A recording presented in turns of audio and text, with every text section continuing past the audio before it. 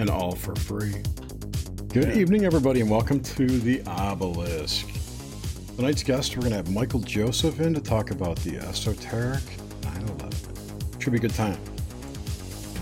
Hope everyone's doing well. Nish, how you doing? I'm excellent. I was trying to type at the same time. I'm so funny. How are you, Jer? We do have some. It's been an interesting week. You had CryptidCon out there. Yeah. That was. And I gotta say, I really enjoyed the live stream you had up for a second with no sound, but I loved it, and I like that you posted a recap. It made me feel, I don't know. I just love you guys so much. Like you were there. I know. It made you feel like you were there, right? Absolutely. So this week we have full moon in Pisces on Friday the 13th. Did you know that? Yes, I did. Okay. I know that. I know. Well, it's rhetorical. It's also a harvest moon. Did you, I don't think were there any major deaths to report? I didn't log any. T. Boone Pickens was about the only one. Yeah, not this week. Except for my last older elderly dog passed Monday, and so that was, and he's laying in wait. He's gonna get buried tomorrow. I'm weird like that, people. I let him die naturally, and I like every animal and everyone to be part of the process and stay in touch with death, and so it's a thing. It's definitely a thing. Eat them. I'm full. No, but by day 3 they do get stinky, but psychologically it's very significant. We get to chew on it, and mentally, the fact that they've passed over. And for people like me, where the animals are family, they're in an animal avatar, but these are family members to me, is as significant to me as any human. And so it's a process, and he had a very long life, and so I feel grateful to have been in the presence of death when it came on, and watch him go naturally into that, like almost Lamaze like type breathing as he passed over. And I had, Jerry, for the first time in my life, a very strange experience. So part of the time I decided to go and get astral and work on the other side when he was passing, and so I got out of my body, and here comes the light, right? The light they always talk about that opens, except for it wasn't like you see in Hollywood where it's all floaty and I guess beautiful. It was more pixelated, and also besides being it was above, and it looked kind of like abstract painting as a painting was happening. So real interesting strokes of light, but it was growing. And I became fascinated by it. And as it was growing, I'm like having these thoughts, Jerry, out of body, watching this light, having this internal thought of, oh no, don't go towards the light. Like all that kind of other programming we've had. And anyway, suffice to say, I got out of that experience and went and physically went through his transition with him, and it was very so you saw the dog's astral body leave the corpse? I did not see that, no, but when I went to sleep and get OBE before he passed to try and help him transition on that side, and I was extremely tired because it was way in the night and he'd been death rattling and having a process. I decided to take a little shut eye and was hoping I'd get out of body, and I did right away. Which is interesting because it's never like on off for me like that, but I did right away. And there was Matilda and Henry and the other 2 elders passed. Cool. And I wish I could go out of my body. Well, I learned many things from that experience, that when I'm telling myself so bad, I want to get out of the body, it seems to, something gets in the way. This experience, I went with a mission and a hope that I would, and I did. I jumped right out. I was exhausted, but it was definitely full on OBE, and he was not leaving. Like, he was in this perpetual state of what appeared to me astrally or whatever, with my lucid eyes, in a liminal state, to be struggling with a sleep paralysis experience. Like, I could see he didn't want to come up out of his body. He didn't want, it was jerky. And so, and then I became mesmerized by the light. And then when I came back, I noticed he went into, from death rattle to birthing, like Lamaze type breathing, where it was very measured, and he calmed down. The whole experience was very, very beautiful. I'm always grateful to be in the presence of death and experience it. So it was a beautiful thing. And now tomorrow he will get laid to rest in the pet cemetery. Very good, very good.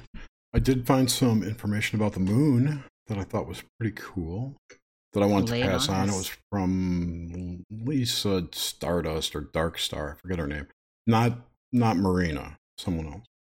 But this full moon will bring deceptions to light and make us question our belief system.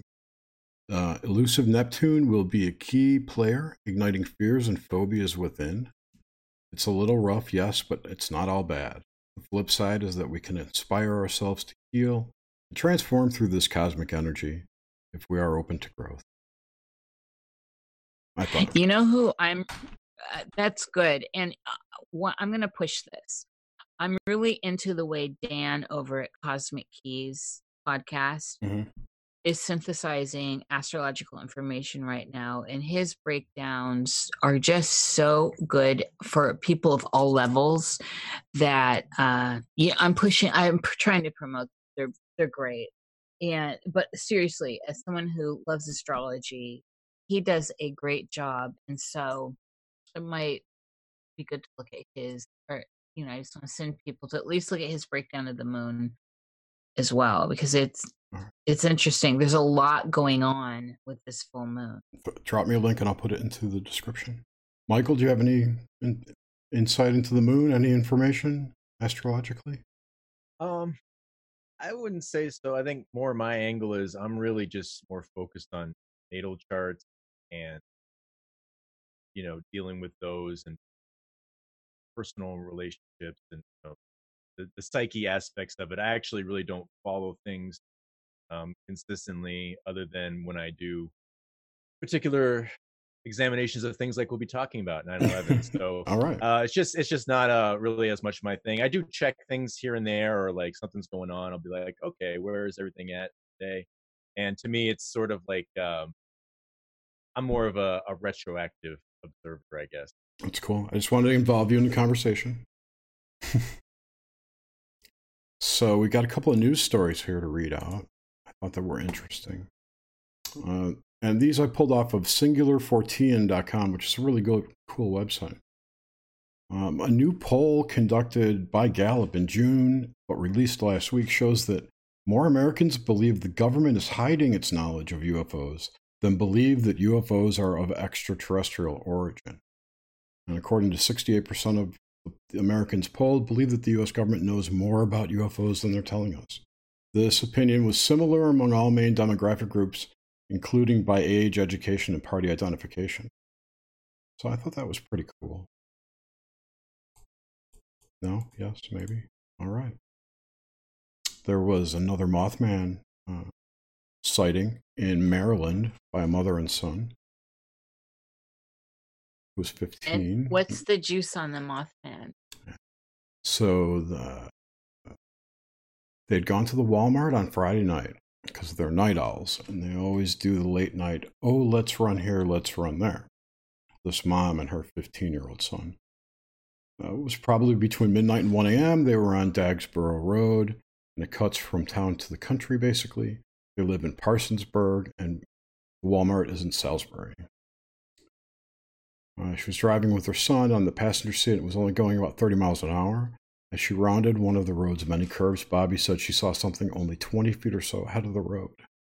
It was crouched, and I had a couple thoughts, she said. The first one was, it's going to hit my car.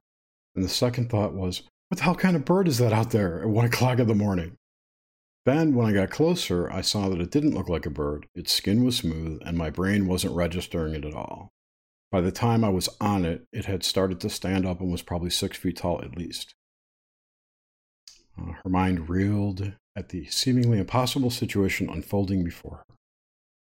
So, it was big, she said. I was sure it was going to hit the front of my car or something. So I slowed down a little more and kept going. And as I got closer to it, it started to move, and I guess I was just staring at it. And it seemed to be crouched down, like a buzzard or something. When it raised up, I didn't see anything on the road. I didn't see anything that it was crouched eating, like a buzzard would. It lifted up, and honestly, to this day, cannot even tell you what I saw until it reached the tip of my windshield. I was still thinking, this thing is going to hit my car. Then, as it went up and fully stretched its body out, I could see that it was a very gray and very smooth in appearance, like it would be smooth if I touched it. It was bald-headed, and she saw feet, human feet, gray human feet. Oh. I wonder, so of course we know with the mythos around Mothman that it precedes some event. So I wonder, it'll be interesting to see how this plays out. Yeah, if anything shows up. And these people apparently had not heard of Mothman before they encountered what they thought was Mothman, and they Googled it when they got home, and they're like, oh my God, that's what we saw. Oh, that's even gives more of a little bit of a chill factor to it. Yes. And the other story that I have is New Hampshire man blames Bigfoot for recent break-ins. New Hampshire man Caleb White wrote to the Conway Daily Sun in a letter published August 19th to posit that a recent string of break-ins being blamed on bears in the region is actually the work of Sasquatch. New Hampshire's had at least 15 reported Bigfoot sightings dating back to the mid-70s, according to the BFRO, although none of them came from Carroll County, in which both Conway and Jackson are located. Conflicts between humans and bears are on the rise in Carroll County, with reported bears breaking into cars and even one incident of a bear entering a person's home. That bear was euthanized as a result of the break-in. But the New Hampshire Fish and Game officers have no way to deal with Bigfoot. What's going on? I don't know. Do we have someone else in here, Jerry? What was that? I had a visitor. Was it Mothman? No, it was a Mothman. Oh my God. Or was it Bigfoot? I don't know. No, this is a closed show. I know they're talking about me. I might as well come in. He's coming on in. This is what I was talking about. We do news of the weird. We introduce our guests, and then we have people. All right. Now you got you got a story you want to talk about? Well, just today we had some more cattle mutilations out here in the Pacific Northwest in Oregon. I think it was maybe 28. You've got the link. But in traditional style, they were missing there's no blood, missing their tongues, udders, and genitals. So this is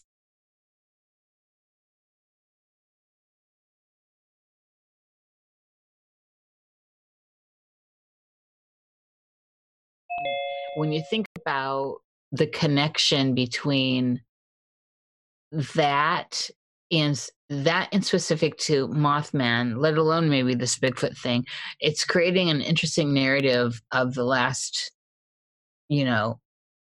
this last little small chunk of time, because we're doing this stuff from month to month.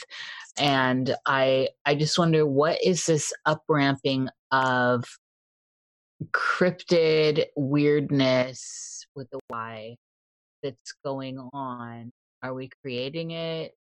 What's going on with it? I don't know.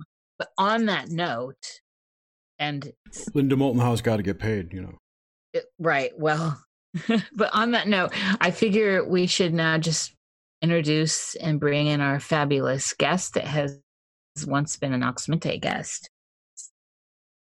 Yes, in fact, that's where I got his biography from. So Michael is a researcher of the occult symbolism and ritualistic elements in our world.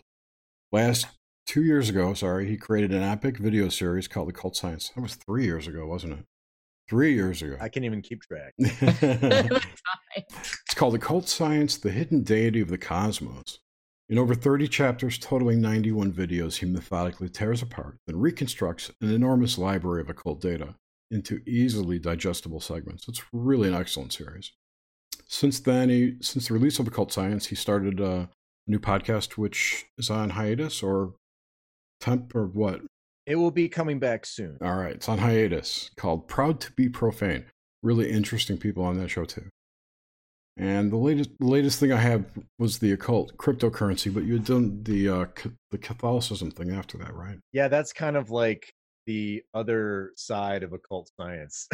So it's just as long, a little bit different format, but it gets into occult science is about the hidden occultism and everything around us, and then occult Catholicism is about the hidden aspects of Catholicism that are kept hidden from us for a different.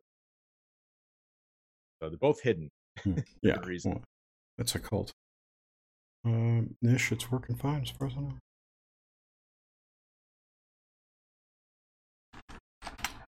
All right. Are you there? Are you there, Nish? Yeah, Okay. sorry, I went to look at our chat situation, and you're buffering like you did when you were at the CryptidCon. Well, that's not me. Okay, so as long as people out there hear us. Yep. If your page is buffering, refresh your page.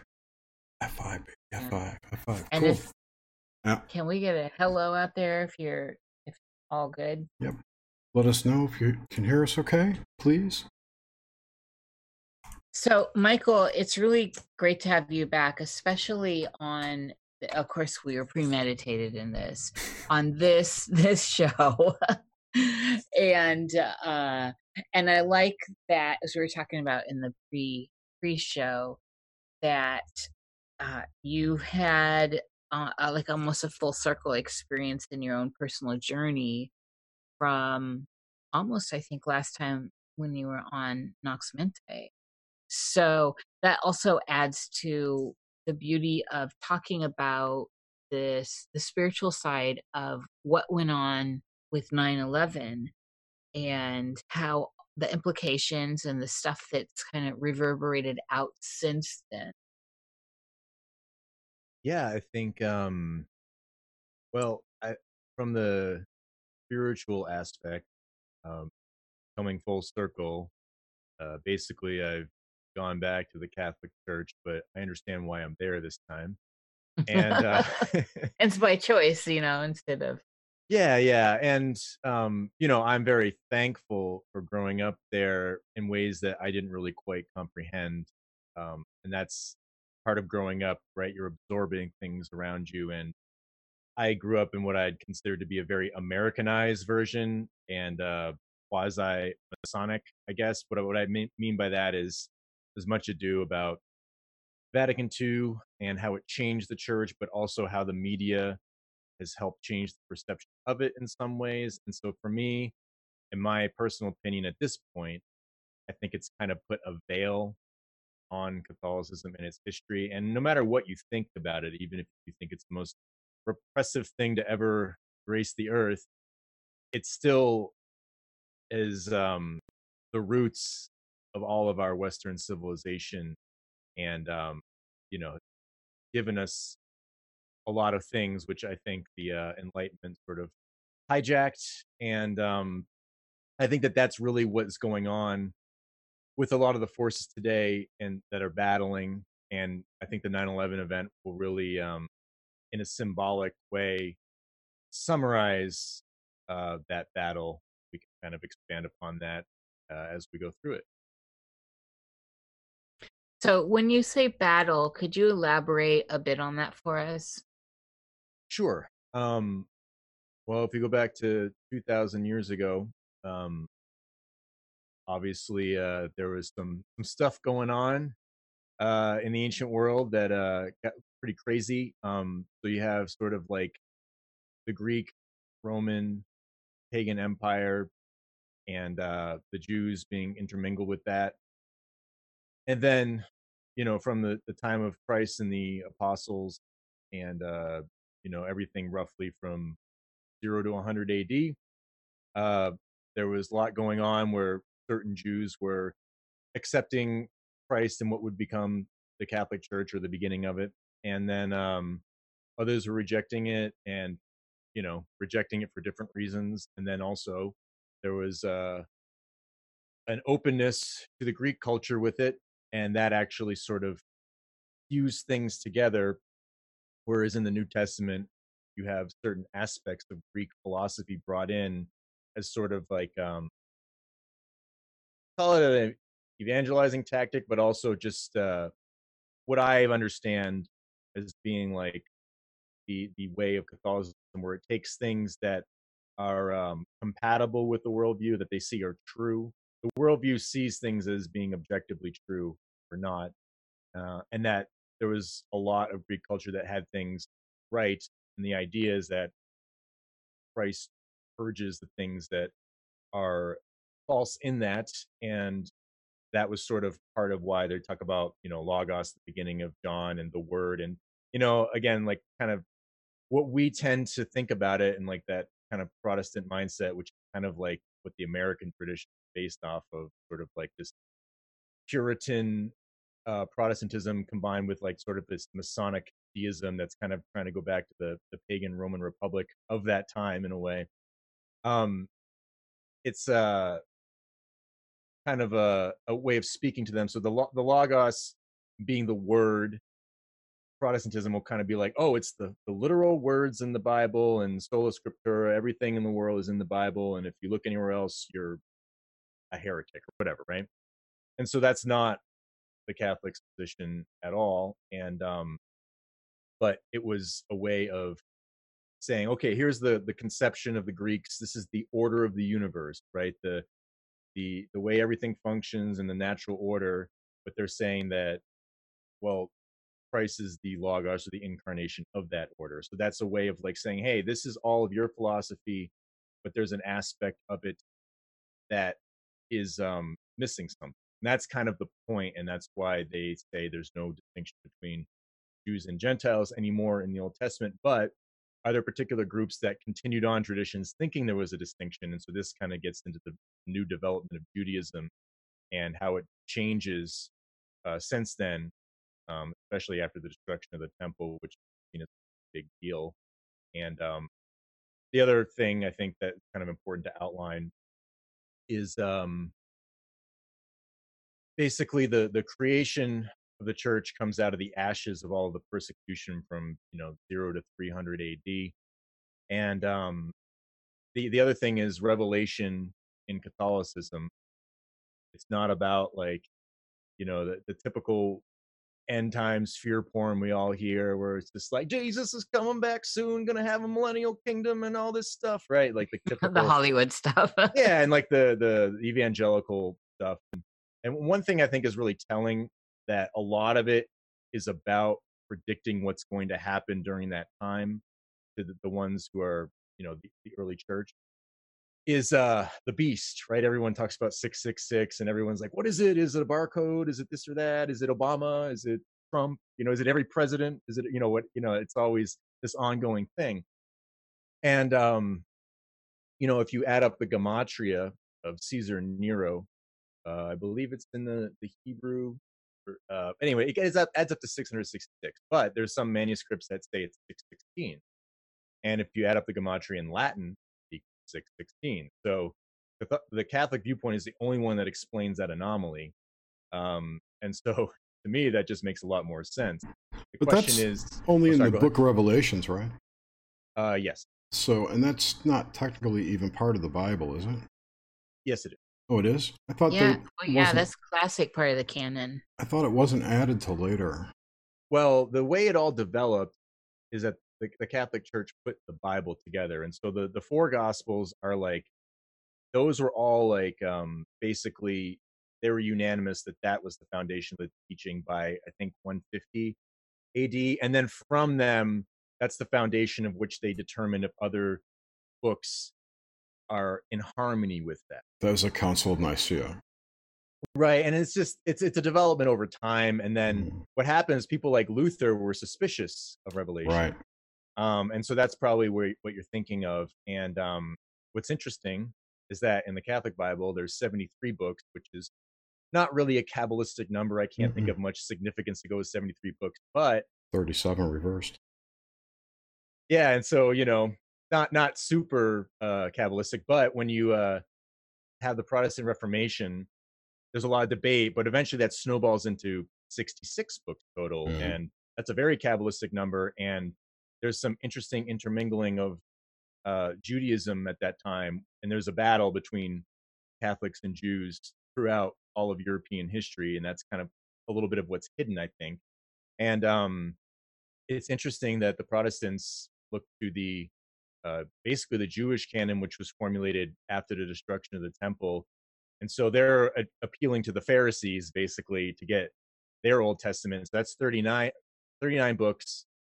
And what's also interesting is if you reverse that, you get 93, which is an important Crowley number and one of those Oh, flight yeah. numbers that we will probably discuss. Right, and a flight number from 9/11. Yeah, exactly. Yeah, and so for me, in my opinion, the 66 books there has this Kabbalistic aspect to it, and then snowball that down the line, and now probably the most popular Protestantism is Christian Zionism, which has no basis in Catholicism, because the idea is that the Catholic Church is the new Israel. So if you have a false Israel in the Middle East, that's just an imitation. That would be kind of the viewpoint. And the Catholic Church rejected the Zionist state and proposals for it. Pope Pius X, one of them, Schofield, and some of these Protestants basically transmuted some stuff, and that's where a lot of that came from. And like I said, there's a lot of things that have happened to the church since the mid 1950s that have changed the character a lot, and probably a lot of things people complain about today, which I would completely sympathize with. But there's a lot more to it. And what about the other 1900 years? That people tend to forget. What about the idea that the precession of the equinoxes, right? So we saw the birth of it really 2000. It's debatable what it's like 2,200 years or something. And so here we are on the precipice of the Aquarian Aeon, and and we know that the Piscean Aeon is really where we started to see the whole Christianity movement come forward. So I'm wondering, for you, looking at all this stuff, how does that tie in? And tying that into the 9/11 stuff, as well as the 2012 stuff, because it all kind of, here we are on the edge of the new Aeon. Yeah, I think that there's certain aspects of that, quote unquote astrotheology that I'm not really quite certain about, but I think that there is absolutely things within the astrological system that uh, harmonize with what I understand, at least. And one thing I think is interesting is, well, we can talk about, I think, the Pluto return that's coming up soon for the United States at Yes, which is 1776. significant. Yeah. 2024. Yeah, so I think that is sort of like a marker. So I guess I might take it out of the whole Aeon precession of the equinox stuff, because I'm still not exactly sure what I think about all of that. I don't really even quite understand it that well. But one thing I think is interesting is that um, later on, closer, I think it's closer to the Renaissance, the church made the Gregorian calendar, and they said that there were some errors and they wanted to rectify them. And what's interesting is if I plug my birth chart into the old calendar, it doesn't make any sense to me whatsoever. But the Gregorian one, everything makes sense to me. So for me, like that was an improvement, at least based upon my experience being an astrologer. And but the Protestants resisted that mostly out of spite, and they didn't adopt it for a while, and a lot of other places didn't. So I think that there is something to the astrology that is compatible with Catholicism, and most people think about Christianity as like, oh, astrology's banned, it's evil, and all that kind of stuff. And I think within a certain context, um, that tradition is saying, well, you can't predict the future. God is in charge of that, and everyone has free will. There's no fated aspects to it, but there are inclinations that a chart can indicate. And even Thomas Aquinas actually said this. He said that there's no doubt that men are ruled by their passions and that the stars have influence on that, but that does not supersede free will of man or the intervention of God. So astrologers can make general predictions and they can happen, but as soon as things start to get specific and all these sorts of stuff, they believe that that gets an error because they end up basically succumbing to this idea that, um, at least in that worldview, it's like if everything is just laws of nature and that's what you tap into, and if you can like beat the system with your knowledge, it's sort of like this egoic error that you have so much pride in your own mind and your own intellect and your own elitism in a way that that will actually come back to destroy you because you can make the predictions and they won't be right, or you make one, you might get it right, but the other ones are wrong, and that's kind of like the way it is. Like as soon as there's a wrong prediction, it's like you're done. Sorry, you know Yeah. what I mean? That's kind of the way it looks. And then look at all like there's kind of like this is what I call like a dialectic of Protestantism and occultism, which really unified in like the John Dee days. Mhm. But they kind of do similar things, at least the more extreme. I'm generalizing here because you have to do that sometimes. Kind of like the more extreme versions where there's sort of like the Protestant end times where they like do this gematria in the Bible, and one of them was like the Harold Camping guy not too long ago. And I thought it was interesting that when I was living in Boston, there was a billboard that said, "Oh, world ends tonight. Come join us for the rapture. Bible guarantees it."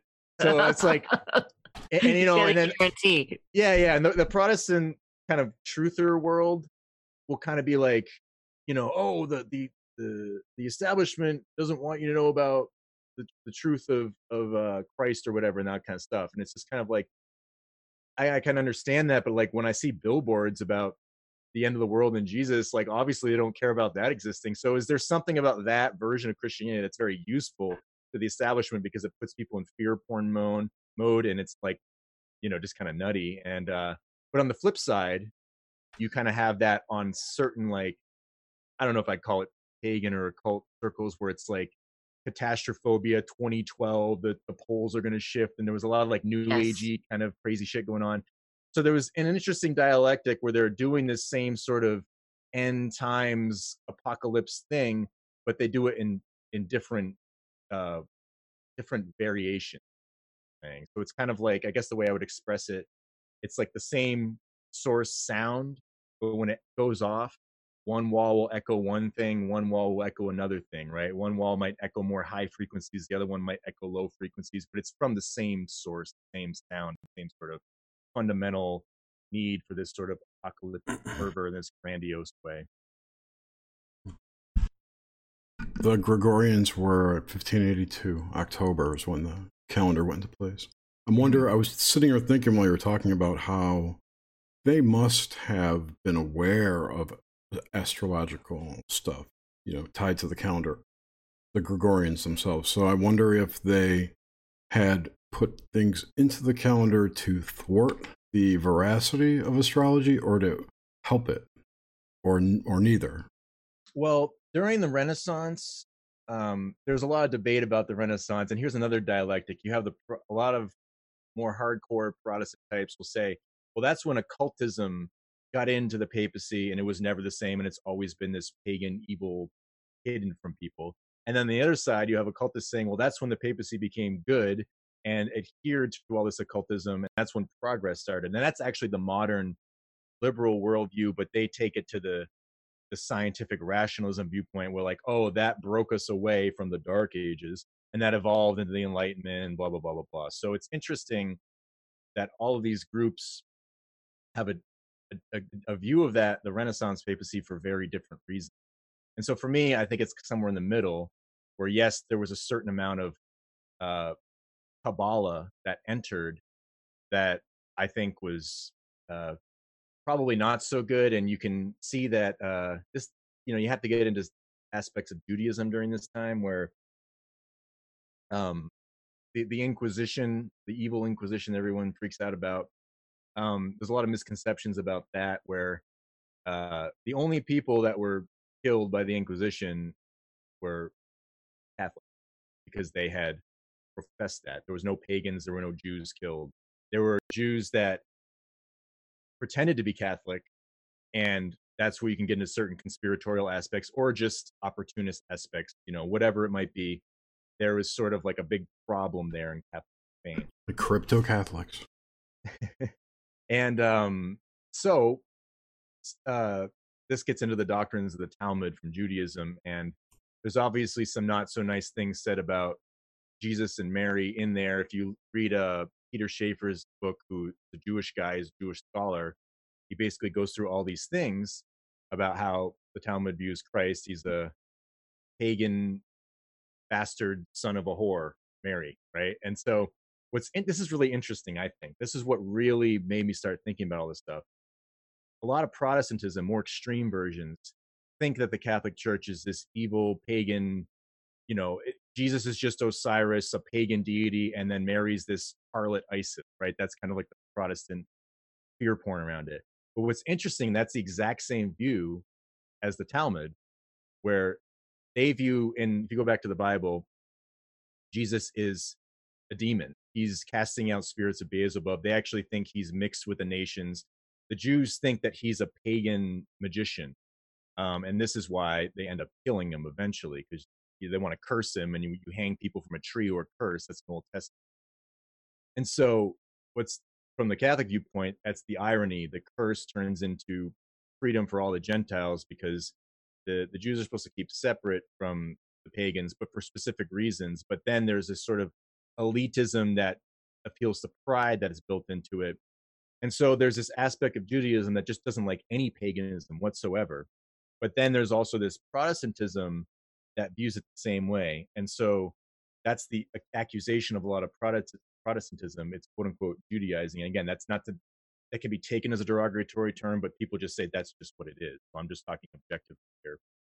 And so this is what happened during that Renaissance papacy. And this is what's really interesting. Leo X, he starts allowing the Talmud to be printed, where it was always basically not allowed to exist because of its doctrines on how they get to treat the Gentiles and do some things to them, and obviously how they viewed Christ. So there's just conflict there. But then there's usury that's involved, lending out money at interest, and that can get that. You look at our Federal Reserve System today, right? Exactly. And so here's the other interesting thing. Is there usury in the Talmud? Is it allowed? I know in the Quran it's not allowed. Well, from what I understand, that it's supposed to be not allowed, but here's the difference. The rabbis make commentary on things. So they might say, oh, well, in this instance, it's okay. And so you end up becoming Protestant in a way where you become your own pope. And if you're your own rabbi and you can just kind of freely interpret things, all of a sudden you're saying, well, you're not supposed to bear false witness as the Ten Commandments. But in this instance, when you're being persecuted by heathen Catholics who are a pagan, worshiping a pagan demon Jesus, then that's justified, right? And you could probably I'm not saying that all Judaism does this. I'm saying you can see that mindset could easily be there if that is how they deal with things. And I could probably relate it to modern day SJWs, where it's like, as long as they're fighting fascism, then they can do whatever they want. They can beat the shit out of anybody or whatever. That's their mindset. But is that just a contradiction? And that actually makes you the oppressor. And so what's interesting is the Dark Ages, 1,000 years. Well, usury was a mortal sin. You would have no fractional reserve banking as we know it today during those Dark Ages. So what was so dark about them, I'm wondering? And this is what all of our indoctrination in America, Right. you grow up in the Enlightenment system, they'll always tell you that's the Dark Ages. If you watch Neil deGrasse Tyson's Cosmos or Carl Sagan's Cosmos, they'll give you all this propaganda about the Dark Ages. And if you read the books of occultism like Pike, Madame Blavatsky, Freemasonry, Theosophy, they agree that that's all the Dark Ages. So everybody seems to think that that's the Dark Ages, except for the Catholics. So I find that very strange, especially when you're not allowed to have usury. And then Fomenko. What's that? And Fomenko didn't believe in the Dark Ages. Yeah, I think I have some issues with him, but I think maybe for different reasons. But either way, this is when usury starts coming into the papacy, and then a lot of this mysticism starts coming in, and then there's a lot of debauchery that comes in. So it's pretty interesting that when this Neoplatonic Kabbalah and Talmudic doctrines come in, that's when everyone says the papacy started getting debaucherous.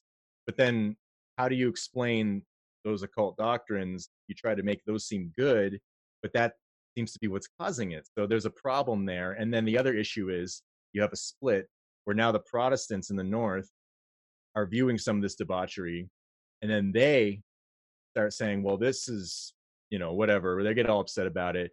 And then you have some strange influences there where a lot of the Sephardic Jews who fled once they were expelled from Spain, they go to like the Netherlands Mm. and the Ottoman Empire, but then the Netherlands becomes a printing press, and this is where they start printing Protestant Bibles with Protestant interpretation. So there's like a dialectic here. You have this Kabbalah coming into the papacy, and then in the Protestant nations, you have like kind of what will become Christian Zionism, even though at that time they wouldn't, that would be like bad to them, but it's Right. just what it naturally evolved into. So that's like a really key moment. And back to what you were saying, I know that was a tangent, but it's kind of important. With all the astrology stuff, Hmm. if you read basically that time up until the Enlightenment, astrology and astronomy were spoken of together. There was a lot of debate around it, but it wasn't like the aspects that started to come in were more along the lines of the fated astrology or the astrology that defied free will. So this is the stuff that would be deemed heretical. And here's the issue: a lot of people during that time, um, when they start getting exposed to these things, they would naturally lend towards the stuff in it that enabled bad behavior. So Right. sometimes they would just be like, all right, sorry, we're just putting a limit on this just for the good of everybody. We think that there's some things that can be okay in it, but like just to give to everybody, it's actually hurting our population. So there's reasons why certain things were restricted. And so basically a lot of that stuff still quote unquote kosher, but the Enlightenment is really what get rid of all of the astrology in science, because of the scientific rationalism that stemmed out of Newton. And then the other aspect is Well, the sure. Newtonian system. Yeah. Go ahead. Oh, Sorry. sorry, go ahead. I was going to say that there was a split. Science sort of peeled itself away from the natural sciences and became its own thing during that period too. Because I think during the Renaissance, you had a lot of hermetics going on. There wasn't so much Catholicism, Judaism, etc. Hermeticism was pretty popular during that time, and that got stamped out. Yeah, they a lot of Neoplatonism came over from Byzantium when the Ottoman or the Muslims took over. And this is where things got interesting because the Kabbalah was, as far as I understand, really developed around like the 1200s, and this gets into particular groups like the Cathars, and a lot of people will kind of defend them. But what's interesting is the Israeli historian Norman Cantor, who's a huge Zionist. He says that the Cathars were basically the same spirit of the Jewish Kabbalists, and he's defending them. And so, if you have a problem with Zionist Israel, you might want to rethink what's really going on there. And there's a lot of things that are misconceptions. And there's a really great book called The Spanish Inquisition by Chris Kamen, and it's really objective, and it tells you a lot of what was going on with the Inquisition. There's a lot of things like the amount of people killed in the Inquisition, like 12 people per year for like a couple hundred years. So compare that to like a modern war, right? We're so advanced now with our modern society, but we kill only, tens of millions of people in our wars, whereas, the Inquisition was killing 12 people a year. We're so much better, right? Right. And so there's a lot of misconceptions going on around that. And then, but the other thing is, the interesting part of that book is right in the beginning, he was basically under the guidance of a lot of research of Ben Zion Netanyahu, who was Benjamin Netanyahu's father. And he's basically an expert on, or was, he's dead now, on the Jews in Spain.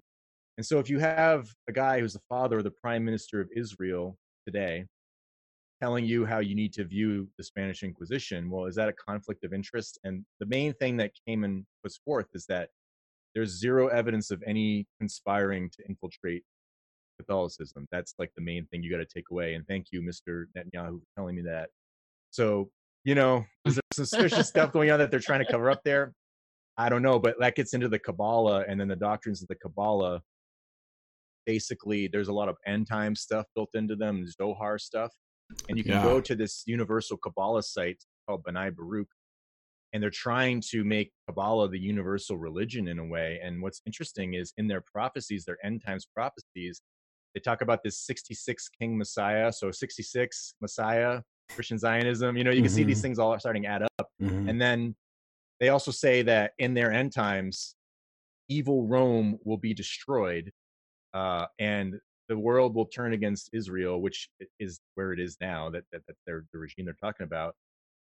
Any of them that they'll do will be destroyed, and Romish forces, which is essentially the Catholic Church, will turn against them. And there's like this crazy stuff, and like, there's a lot of weird things going on with like immigration flooding into Europe. A lot of people who are like rabbis saying like this is just prophecy and this is a good thing that Europe should be destroyed by immigration. It's pretty, like, they're really open about these things now. Not all. I'm not saying, I'm saying specific people. No, I understand. It's pretty messed up, and you see it all happening. Do you know of David Charles Plate?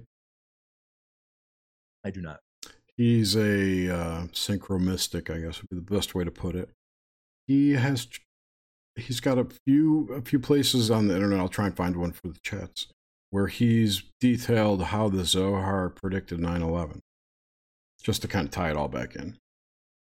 That's interesting. Yeah. He's got an English translation of it too that he did. I'll have to look into that. But yeah, so during that time, it's a really interesting time period from like the 1500s through the 1700s. And then, like we were talking about, the scientific rationalism that kind of took over, that stems out of England and Freemasonry. And so Protestantism turns into Freemasonry. So 1517, Protestant Reformation marker. And then 1717, 200 years later exactly, when Freemasonry becomes official in Britain. And this is where it gets really interesting, I think, is there's two types of masonry. And there was this sort of masonry that's tied to the old world Catholic Empire, which is about building, structures with, it's more about the practical side of things and bringing in, symbolism and teaching Catholicism through architecture and all the cathedral building and stuff like that. And they didn't get as much into all of this, what would be like Albert Pike esoteric Freemasonry today, that kind of stuff. That was not part of it. But then eventually it's sort of morphed, and there was two split factions. One's called Stuart Masonry or Jacobite Masonry, or Écossais, which is French for Scottish Masonry. And then there's Whig Masonry, which is tied to kind of like all of that occultism, and they adhere to the Noahide laws, which are tied to the Talmud and stuff like that. So there's these two split factions. Eventually, the Whig Masonry and what you would read in Freemasonic Encyclopedia, Albert Pike, that wins over. And the Jacobite Masonry was designed to have a king, the Charleses, but then eventually it was bring back Catholic king, James, or the Pretenders, after him. And so basically the Glorious Revolution deposes that. And that's the bad kind of Freemasonry when it's tied to Catholicism. Whenever you read Blavatsky or whenever you read Pike, they hate that masonry, and that's like the evil type. And so once you kind of understand like the evolution of these things, and this transmutation of the old world Catholic Empire into this new sort of Masonic cult empire, it's like a slow breakdown, and like the scales of power tip. And I would say the Enlightenment is when they're about even, and then starts tipping towards what I would just call kind of like the New World Order. But I do think that there's certain factions sort of fighting for their New World Order. Kind of like there's like a Jewish version, there's a WASP establishment version, and probably some other ones in between that fight in between all of these little dialectics. And I think that in some way World War II was an aspect of that. Yeah, I think it's very clear. And for people who don't understand what WASP means, it's white, Anglo, Saxon Protestant, right? Is white privilege. Yeah. I haven't heard that in a while, Michael. It made me smile, actually. Well, this gets into the Twin Tower stuff, because the Rockefellers are a symbol of the WASP establishment because they came from like I think a Protestant Baptist, I don't know, like they came out of that tradition, and then eventually they sort of transmuted into occultism. And I think Edith Rockefeller, she's the one who financed Carl Jung to get his psychology distributed throughout the world. And she became a Jungian psychologist. The roots of psychology are really sordid if you actually look into them. And like, Very sordid. they were having sex with their patients. Yes, it was all. That is a rabbit hole to go down, and I people need to go down and learn that, especially when we start talking about some of the masters in psychology. Yeah, and I cover that in my Cult Catholicism series. I go through the psychology aspect and how it came into being. And so, anyways, the Rockefellers. The only reason you know who Carl Jung is because of the Rockefellers, basically, because he used Edith Rockefeller's money, and he also married into a rich family, and he kind of abused his wife because he would have these mistresses, and he would just kind of impose them, like, "Oh, honey, I'm with my chaos muse over here. You're my wife mother archetype, and you're just gonna have to deal with it." And the kids are gonna call her Aunt Tony. So he's basically like using her for money and bringing in like this other girl who's a patient, a former patient who he's banging, and he's saying that this is just how it is. So is that really good behavior? And so, anyways, this is all stuff I cover and go into, and but the Edith is sort of gets into all of this esotericism. And obviously, if you read Jung, like that's built into it. And another aspect is, I did a lot of research in the JFK assassination. That's kind of like the mirror of 9/11 in terms of this tons of Kabbalah built into that.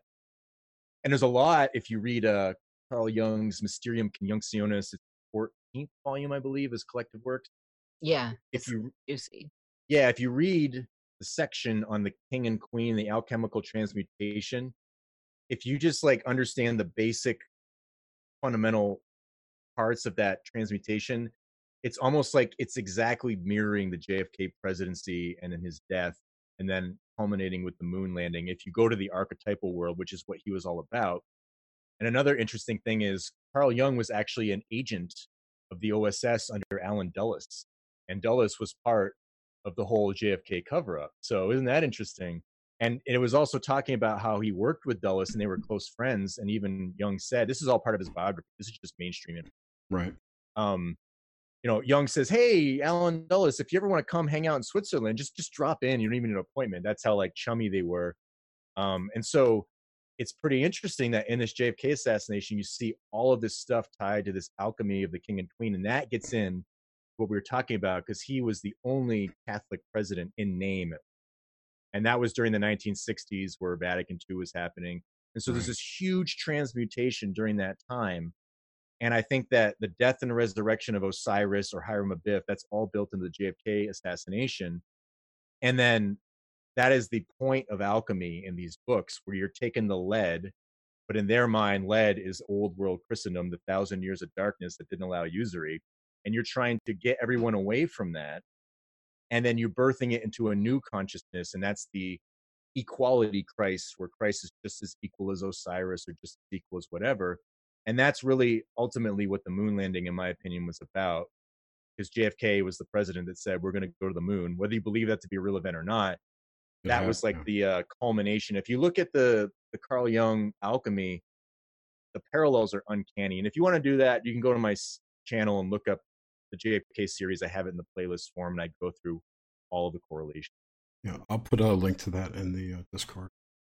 Or I'll put it everywhere. And this is one of the reasons why I really enjoy your work as well, because you tie together all this stuff. This is what we should be doing, in my opinion, is stepping back and tying together threads that seem not dots that seem not connected, right? This cloth is all woven, and so it's important to step back and breathe and start looking at how this stuff intertwines and is connected, and stop looking for reptilians and how these stories overlap, and we get the cult of personality around them. We get the cult of personality around Jung. I mean, it just is, it's a constant pushing at us where we get close in and we can't see the larger picture. So the Jungian community is completely, the cult of Jungian community is not in touch with all of this other stuff that's out there in public record. And I'm continually surprised by it, Michael. I think one of the issues too is that there are multiple layers, overlays of what was happening at the same time. You've got the whole commie versus Nazi fight happening within the United States, from the paperclip scientists fighting with the communists that are in our government already, you know. Dulles was supposedly double agent for, I don't remember if it was Mossad or KGB, but got that happening. You know, there's just so much was going on. It's kind of hard to look at it as one thing. And he's seen as debunking the protocols of Zion. Again, Yeah. I still don't know what I think about that document. If you read through it, it's pretty scary how much it looks like today. But I'm not like, oh, that's real. Like, it's just too weird that it does. You know, there is some truth to it, whether or not it was like a forged thing or propaganda piece. Right.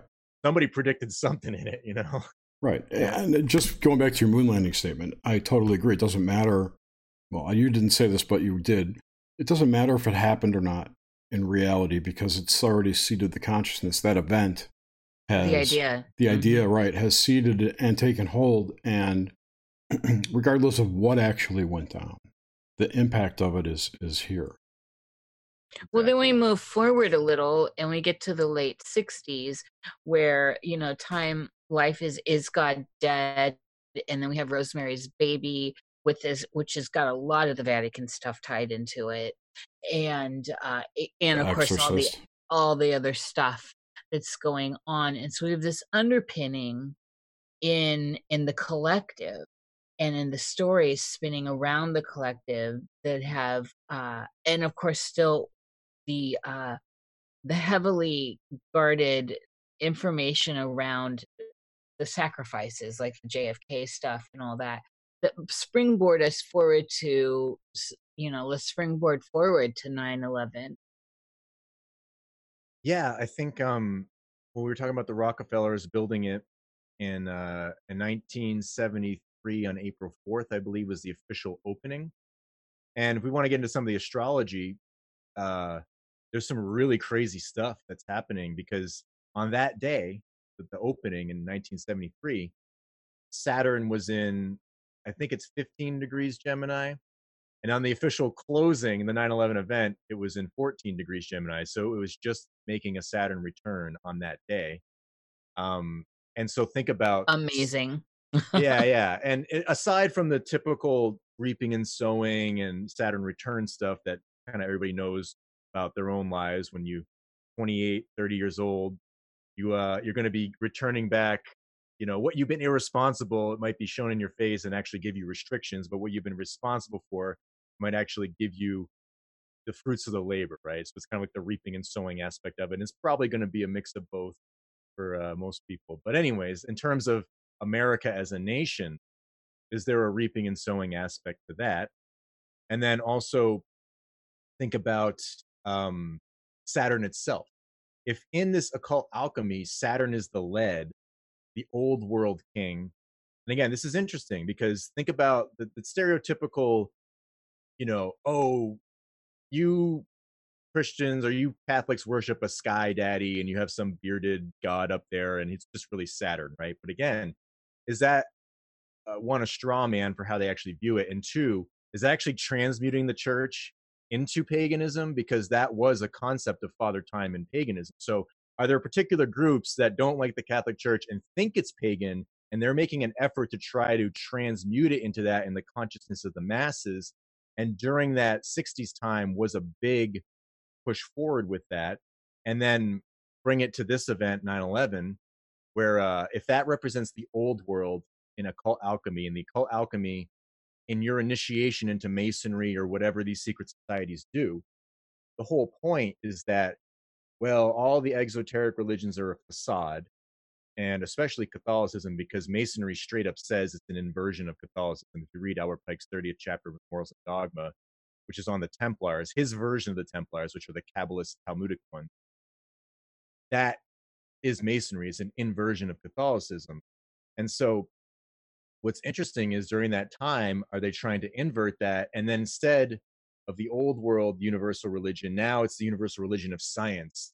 And the moon landing has proven it that, all of these other things are just bullshit superstition and science is the way. But that gets into occult science, where is it, well, you're just really learning Kabbalah and it's just veiled from you. And so you have Saturn in the middle of the two pillars.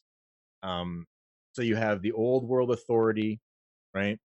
The old Christendom, uh, the demiurge of Gnosticism, as they call it, and then you have the physical component. And you just talked about it. You guys just mentioned it. There's the spiritual element, and then there's sort of like the physical element of these events. So there's a political agenda, but there's also kind of like a spiritual agenda, and they're both connected. But some people only look at the political part, right, or with a physical part. So if we take it to the physical part, well, you have the archetype of that old world embedded into the Twin Towers, because they're two things separate, and that's part of Masonry, right? The separation is for the profane. They see it as dualistic.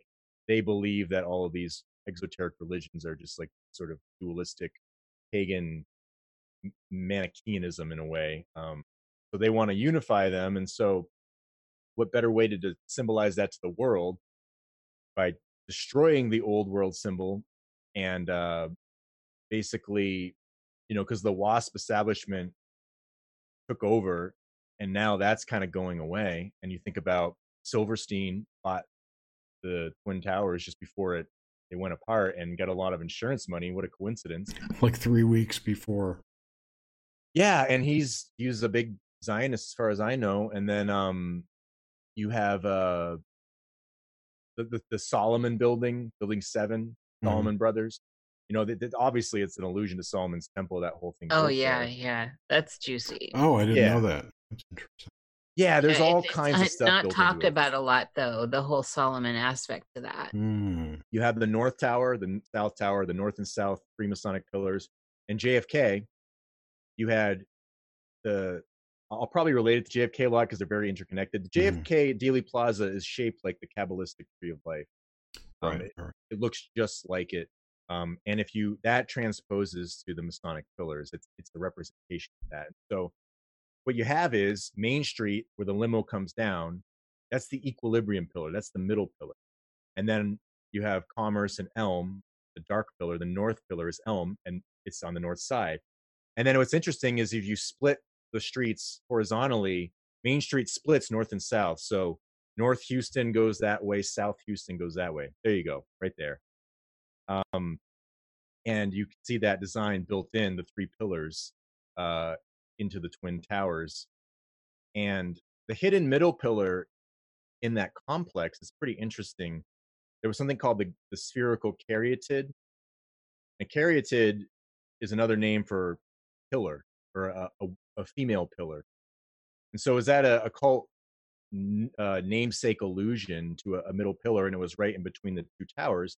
And that was cracked during the event, and they took that cracked sphere to Battery Park and they lit an eternal flame for it, just like JFK, they lit an eternal flame. So why do they have these like huge world-shattering events with all this Kabbalah in, and then they light this eternal flame, which represents like Hebrew letter Sheen, which is like a triple flamed letter, so it kind of mimics the 3 pillars. So there's all this crazy stuff built in there, and then think about it in terms of that astrology alignment. That's just one aspect of it. And then that Hebrew letter Sheen, the eternal flame, that's like the symbol of it, that represents Pluto in astrology, right? And so what's the major alignment on 9/11? It's the opposition of Pluto and Saturn's return in Gemini, just a 2-degree difference. And that's in Sagittarius. And you think about Sagittarius, it's the only projectile sign.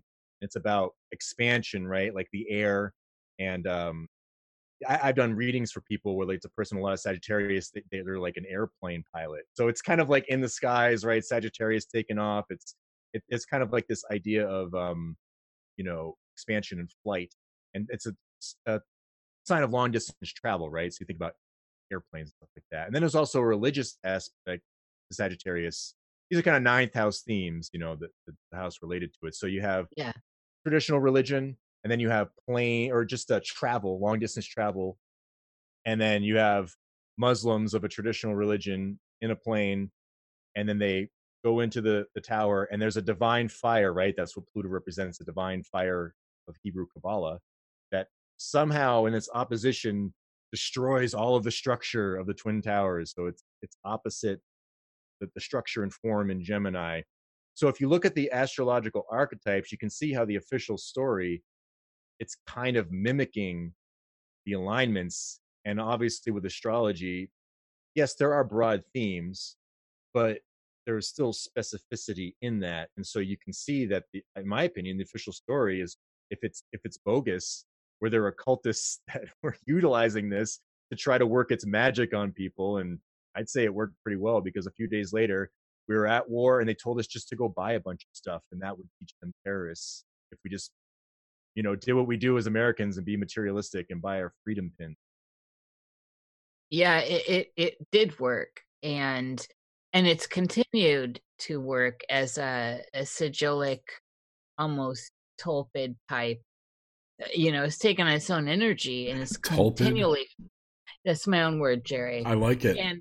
And it's continually fed, and it's fed from every angle, all these different facets, from the people that there's polarity around it, of course, still, and that's significant. There are people that pull up to this narrative or that narrative, so there's all this tension, and if you look at that in a chart too, right, in opposition, that's creating its life to be continually potent.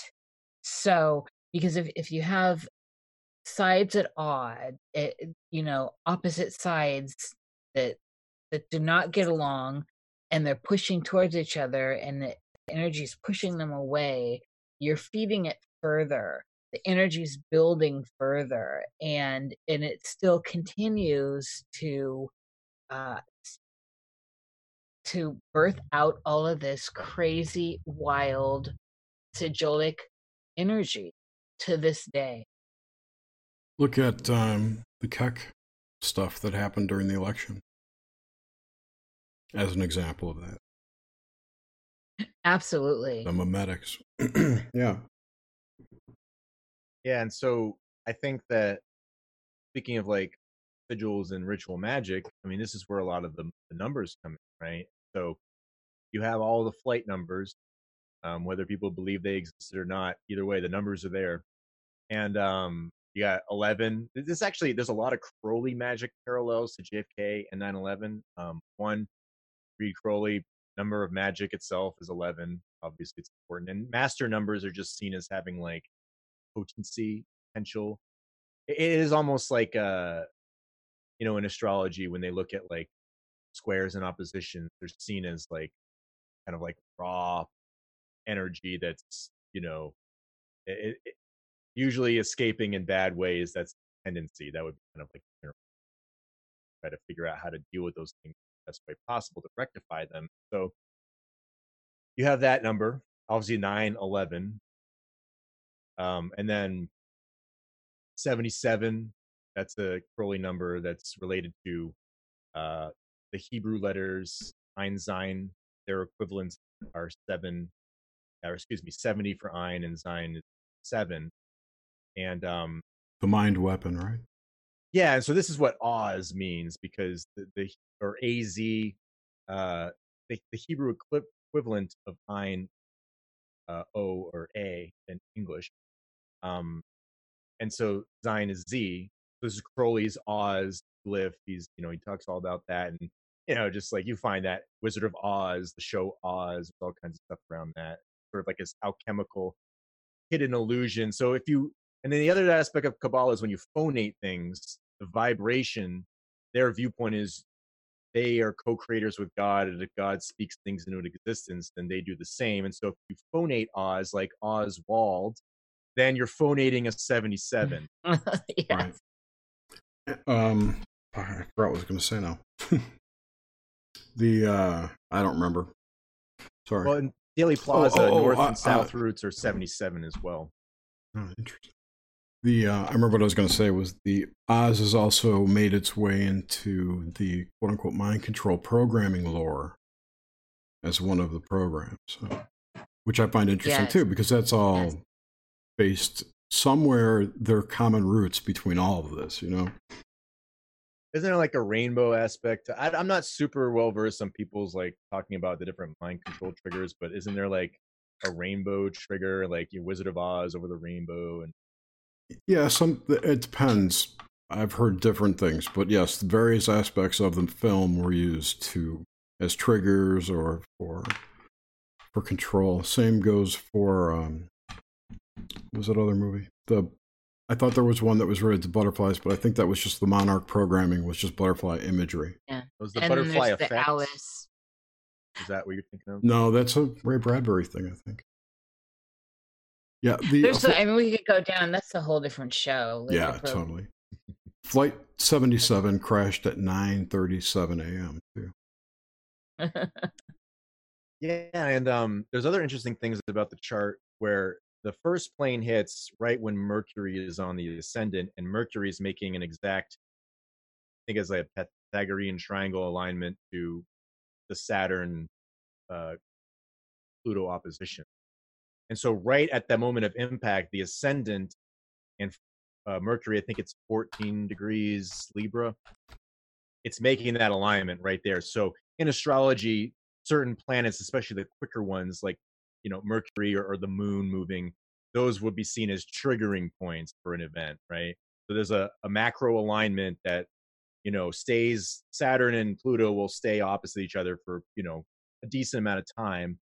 But then in order for that, you know, tension, in the mechanics of astrology at least, there are trigger planets. The quicker ones will trigger. So you have Mercury, right? Mercury, the winged messenger, he's quick, Yes, airy, Mhm. right? And so you have that intermingled. And think about Libra. Libra is the balance, right? The neutralization. And Mhm. Mercury is a neutralized planet. There's no real polarity added to it.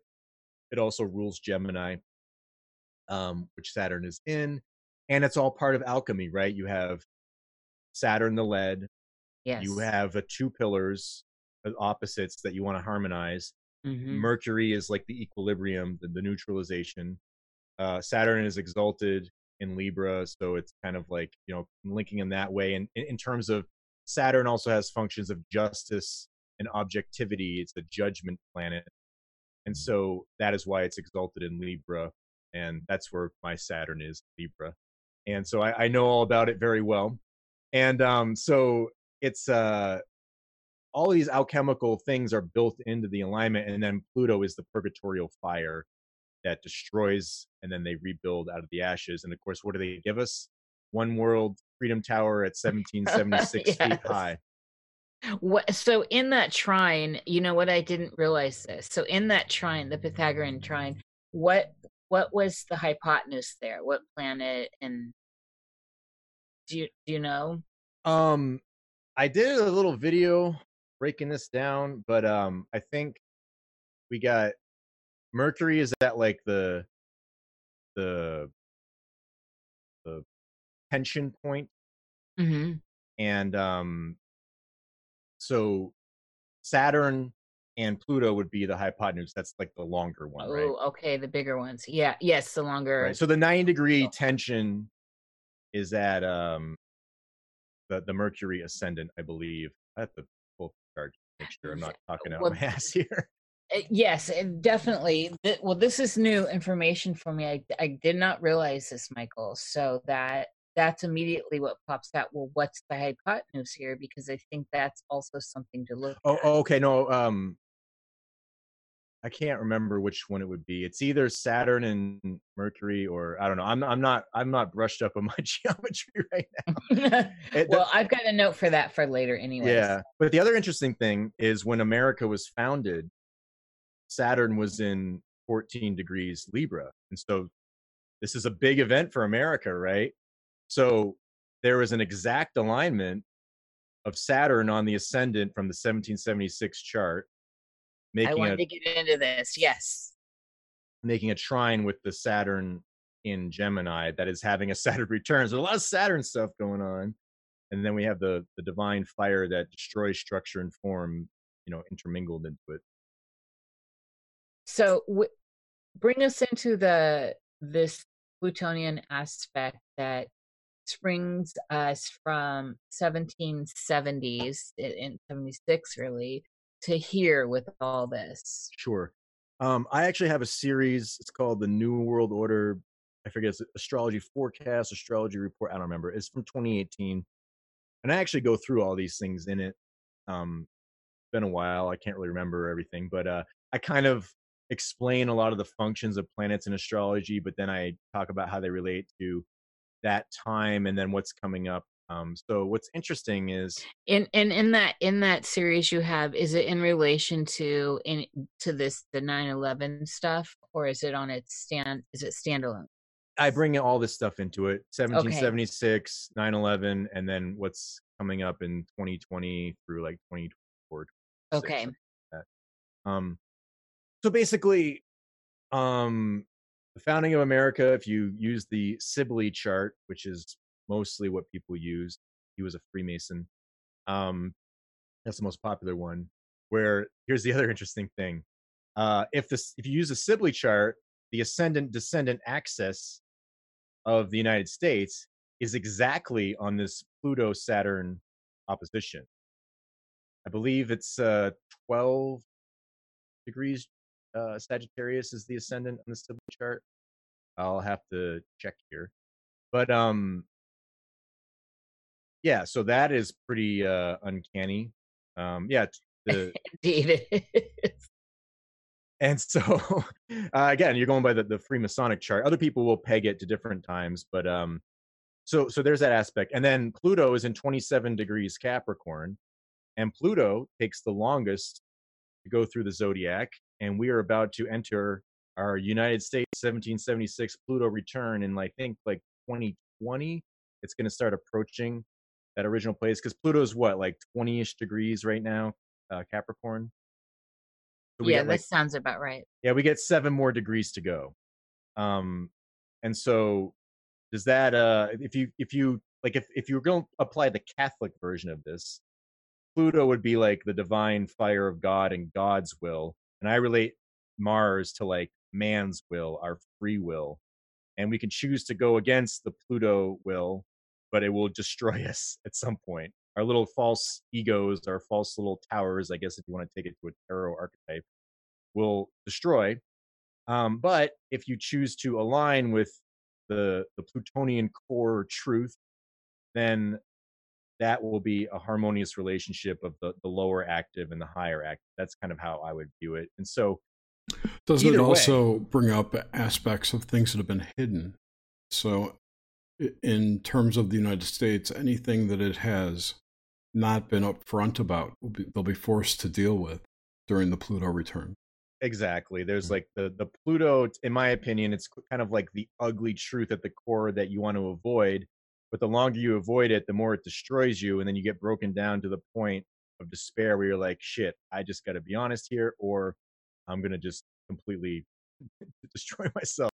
And so probably people with like a heavy Scorpio influence can probably relate to that, or like an 8th house, or have Pluto aspecting something really important in their chart.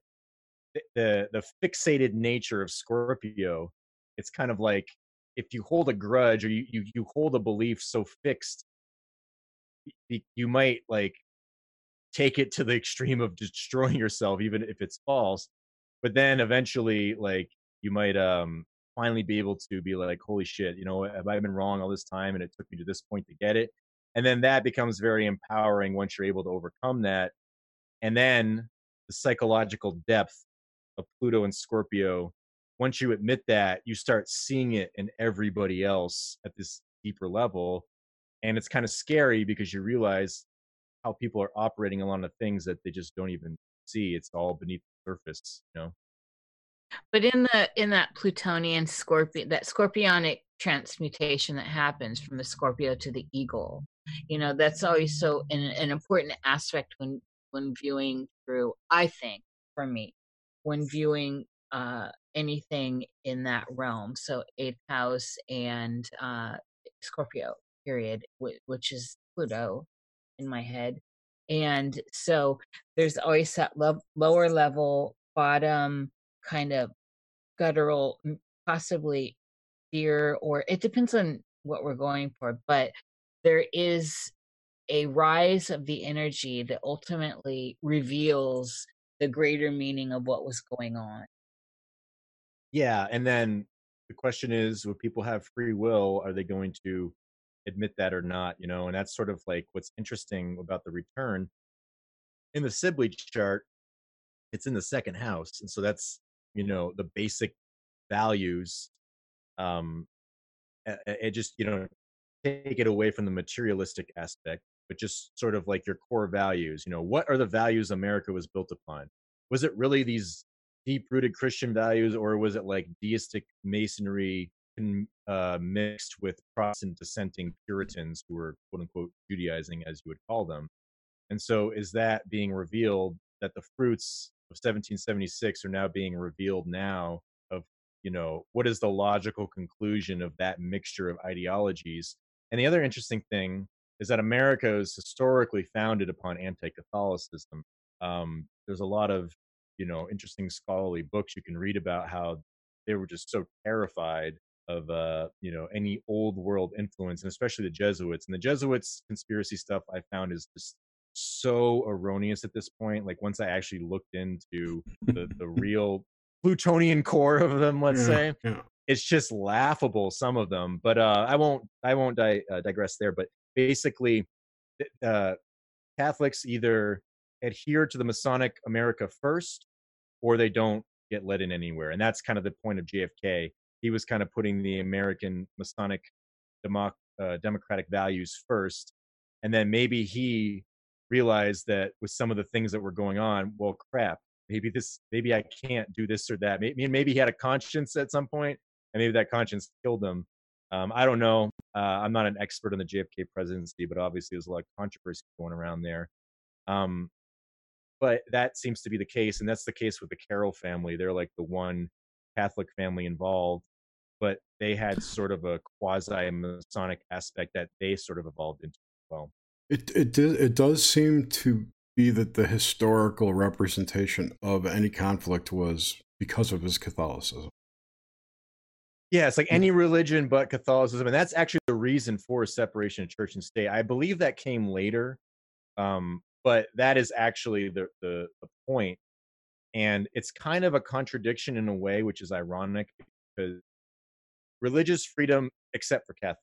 But because Catholics want there to be a unification of church and state, that's why we can't accept it. And the other funny thing is, when you listen to a lot of people talk about, what they believe, what their philosophy is, what it should be, even if you take it from, just growing up in America, take it to the truther world, as I would call it, the alternative media. Mm-hmm. It's funny because people just end up kind of going backwards, and what they don't like from what they see with the politics, left right politics being controlled by the same force, they don't like this dialectic, right? But it's ironic they want to go back to something that actually created it, but it just hadn't gotten to the point of shittiness it had gotten to. And if you start reading the rhetoric, a lot of Protestant dissenters in Protestant England, when the Anglican Church formed, they all thought the Anglican Church was too Catholic. So this is really where the Protestant dissenters, people like Cromwell, they're beheading the king and stuff. And there's, Charles I he was a pretty messed up dude in a lot of ways. He was kind of a nut, and he kind of made a lot of bad decisions. So I'm not exonerating him. But the funny thing is, Cromwell is calling him out for all those things. But when Cromwell takes over, he actually just does all the things that he was complaining about Charles I doing. He imposes his will on Parliament and all this stuff. And so those dissenters are the ones that came over to America, and the Puritans were the ones that really influenced a lot of our country. But like I said, if you read the rhetoric of all these different Protestant dissenters, and there's like 15 or 16 different groups, it almost sounds like a lot of the truthers today, what they think things should be about. It's just like they're just going back to that Protestant center ideology because they're disillusioned with what the Anglican Church turned into, but they're also sort of disillusioned with what America turned into. And that's why I think it's a strange mixture of this Masonic deistic Roman Republic, because that's what a lot of the founding fathers were going for. They were going for pagan Rome, before Christianity took root. These Roman republics, and then, like I said, there was that sort of Protestant Judaizing faction involved. I wonder how many of them were pedophiles. Well, it's one of those things too, where things degrade over time. And I probably, since you said that, I'd probably touch upon like all that stuff in the church, where there's a lot of interesting angles to that too. Where there's one guy, he's a Catholic. I'm not saying I agree with everything he says, but he did a research on this book Infiltration he wrote. His name is Dr. Taylor Marshall, and he talks about how particular cardinals or particular high ups who are involved in like covering up a lot of the things that have been going on, they have these weird connections to like almost like OTO stuff, or they were in the vicinity of some of these circles. So people wonder if like they were exposed to that and some of them were infiltrators, because what ended up happening was infiltration became a huge problem for the Catholic Church. I mean, that's the point of the Inquisition. That's really the only reason it even happened, is because they realized that a lot of these Jews were not very sincere in their conversion. Some of them are more understandable than others, but some of them were really getting out of control. And this actually gets into the Sabbatean Frankists. I don't know if you've heard of them. They're crazy messianic Judaism cult. I mean, most Jews will say like that was like satanic Judaism, but a lot of them thought that Sabbatai Zevi was the Jewish Messiah in 1666, I think. Nice year. Oh wow. And so I think the next incarnation was the Frankists, and they started to try to convert to Catholicism, but they couldn't behave. They had this crazy like sex cult, like redemption through sin doctrine, where like the more debaucherous you was, the more closer the kingdom of God was coming. Weird stuff like that. So they all converted to Catholicism, and once they couldn't behave to the morality, the Catholics kicked them all out. So there's a long history of infiltration. And so when you want to bring in all of the weird church scandals, well, a lot of them have happened, since sexual liberation and post Vatican II, or there were some seeds before Vatican II, and then they appointed people. There was like this sort of like a Bella Dodd stuff where there were communist people who admitted that they were directed to infiltrate the church and basically spread, kind of like Bolshevik type rhetoric, or, Marxist type stuff, or, whatever. And that might have something to do, I don't know, with like the weird liberation theology in South America. I'm not really sure. But the point is, there has been infiltration going on. And then a lot of the people who are tied to these scandals have ties back to these circles. So there's more to it than just, all the Catholic priests are pedophiles, right? And then bring in the media with that, and then you could start putting the spotlight, so to speak, on that. Not only the media, but the dignitaries, the royal families. It seems to be in just about every organization. At least that's woven. What it looks like. Woven, yeah. And I did a video on cult Catholicism. There was actually a great article from Psychology Today, which is no fan of Catholic morality or anything like that. So they have no reason to be biased. But they were basically saying that if you want to evaluate the church, pedophilia scandals, one, if you actually stack it up over sexual abuse in all these other institutions, it's no worse than anything else. In fact, it's lower than most things. And you're more likely to be abused in such fashions in a public school system, which is like way higher. And ironically, public schools is where you learn about science, and that debunks evil religion that has pedophiles, right? So there's a contradiction there. There's more likelihood of abuse there, a lot more. And then Protestant churches actually have more abuse than Catholic churches, but there's a reason why Catholics get more of the brunt of it, is because one, it's centralized, right?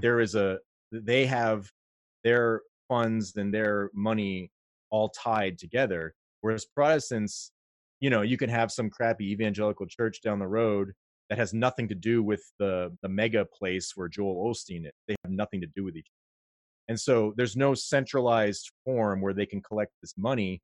And so it's actually not lucrative for lawyers to go after Protestant sex abuse cases, even though there's more of them. So think about how messed up that is. There's more sexual abuse in Protestant churches, but because the lawyers want money, they go after the Catholic Church because they have more money. It's more centralized. So it's more publicized, so it's more in your face. Yeah. And so also I started looking into yoga sex cults, and you actually realize that a lot of the types of yoga in the United States, the founders of were either sexually abusing people around them. It wasn't pedophilia, but like they'd be having sex with their students. Some of them would be married and stuff like that. But there were some that did have pedophilia. There was actually like crazy stuff that I couldn't even believe when I was reading it. And it was written by yoga instructors. So they're just trying to flesh this stuff out of their system. But like the one guy, I think is Yogi Bhajan or something, one of the Beatles ones or something. Like he had crazy stuff going on. Was he impregnating all these girls? And then he was flying them to India to get abortions. To private island. They were, it's just, they were all like brainwashed by him. And it's crazy. And then the funny thing is, there's a lot of people who have high up ties to like Hollywood, the UN, upper echelons of government that's kind of in a lot of these different countries. They're all part of this like Yogi Bhajan cult or whatever. So isn't it weird how you have all these politicians that are involved in all this sordid stuff, and there's a lot of like these weird kind of yogic sex cults that they all have circles or ties to. So is there a weaponization there that sort of tied to kind of like we were talking about with Carl Jung's psychology, where or even Wilhelm Reich? One of the sordid things about Wilhelm Reich is the dude was a straight up pedophile. I mean, if you read about him, like I don't understand how you could read it any other way. And the other thing is, he had this method called vegetotherapy. I just call it vegetable therapy because it just makes you a vegetable. And the whole point, he came from Austria, I believe Bavaria. That's like a really Catholic area. And so he was trying to take the morality that had been instilled in the people there, girls of their youth, and his vegetable therapy, or whatever he called it, was basically, oh, you have this armor, this lead, right, of Saturn, of these moral restrictions, and that's bad for you.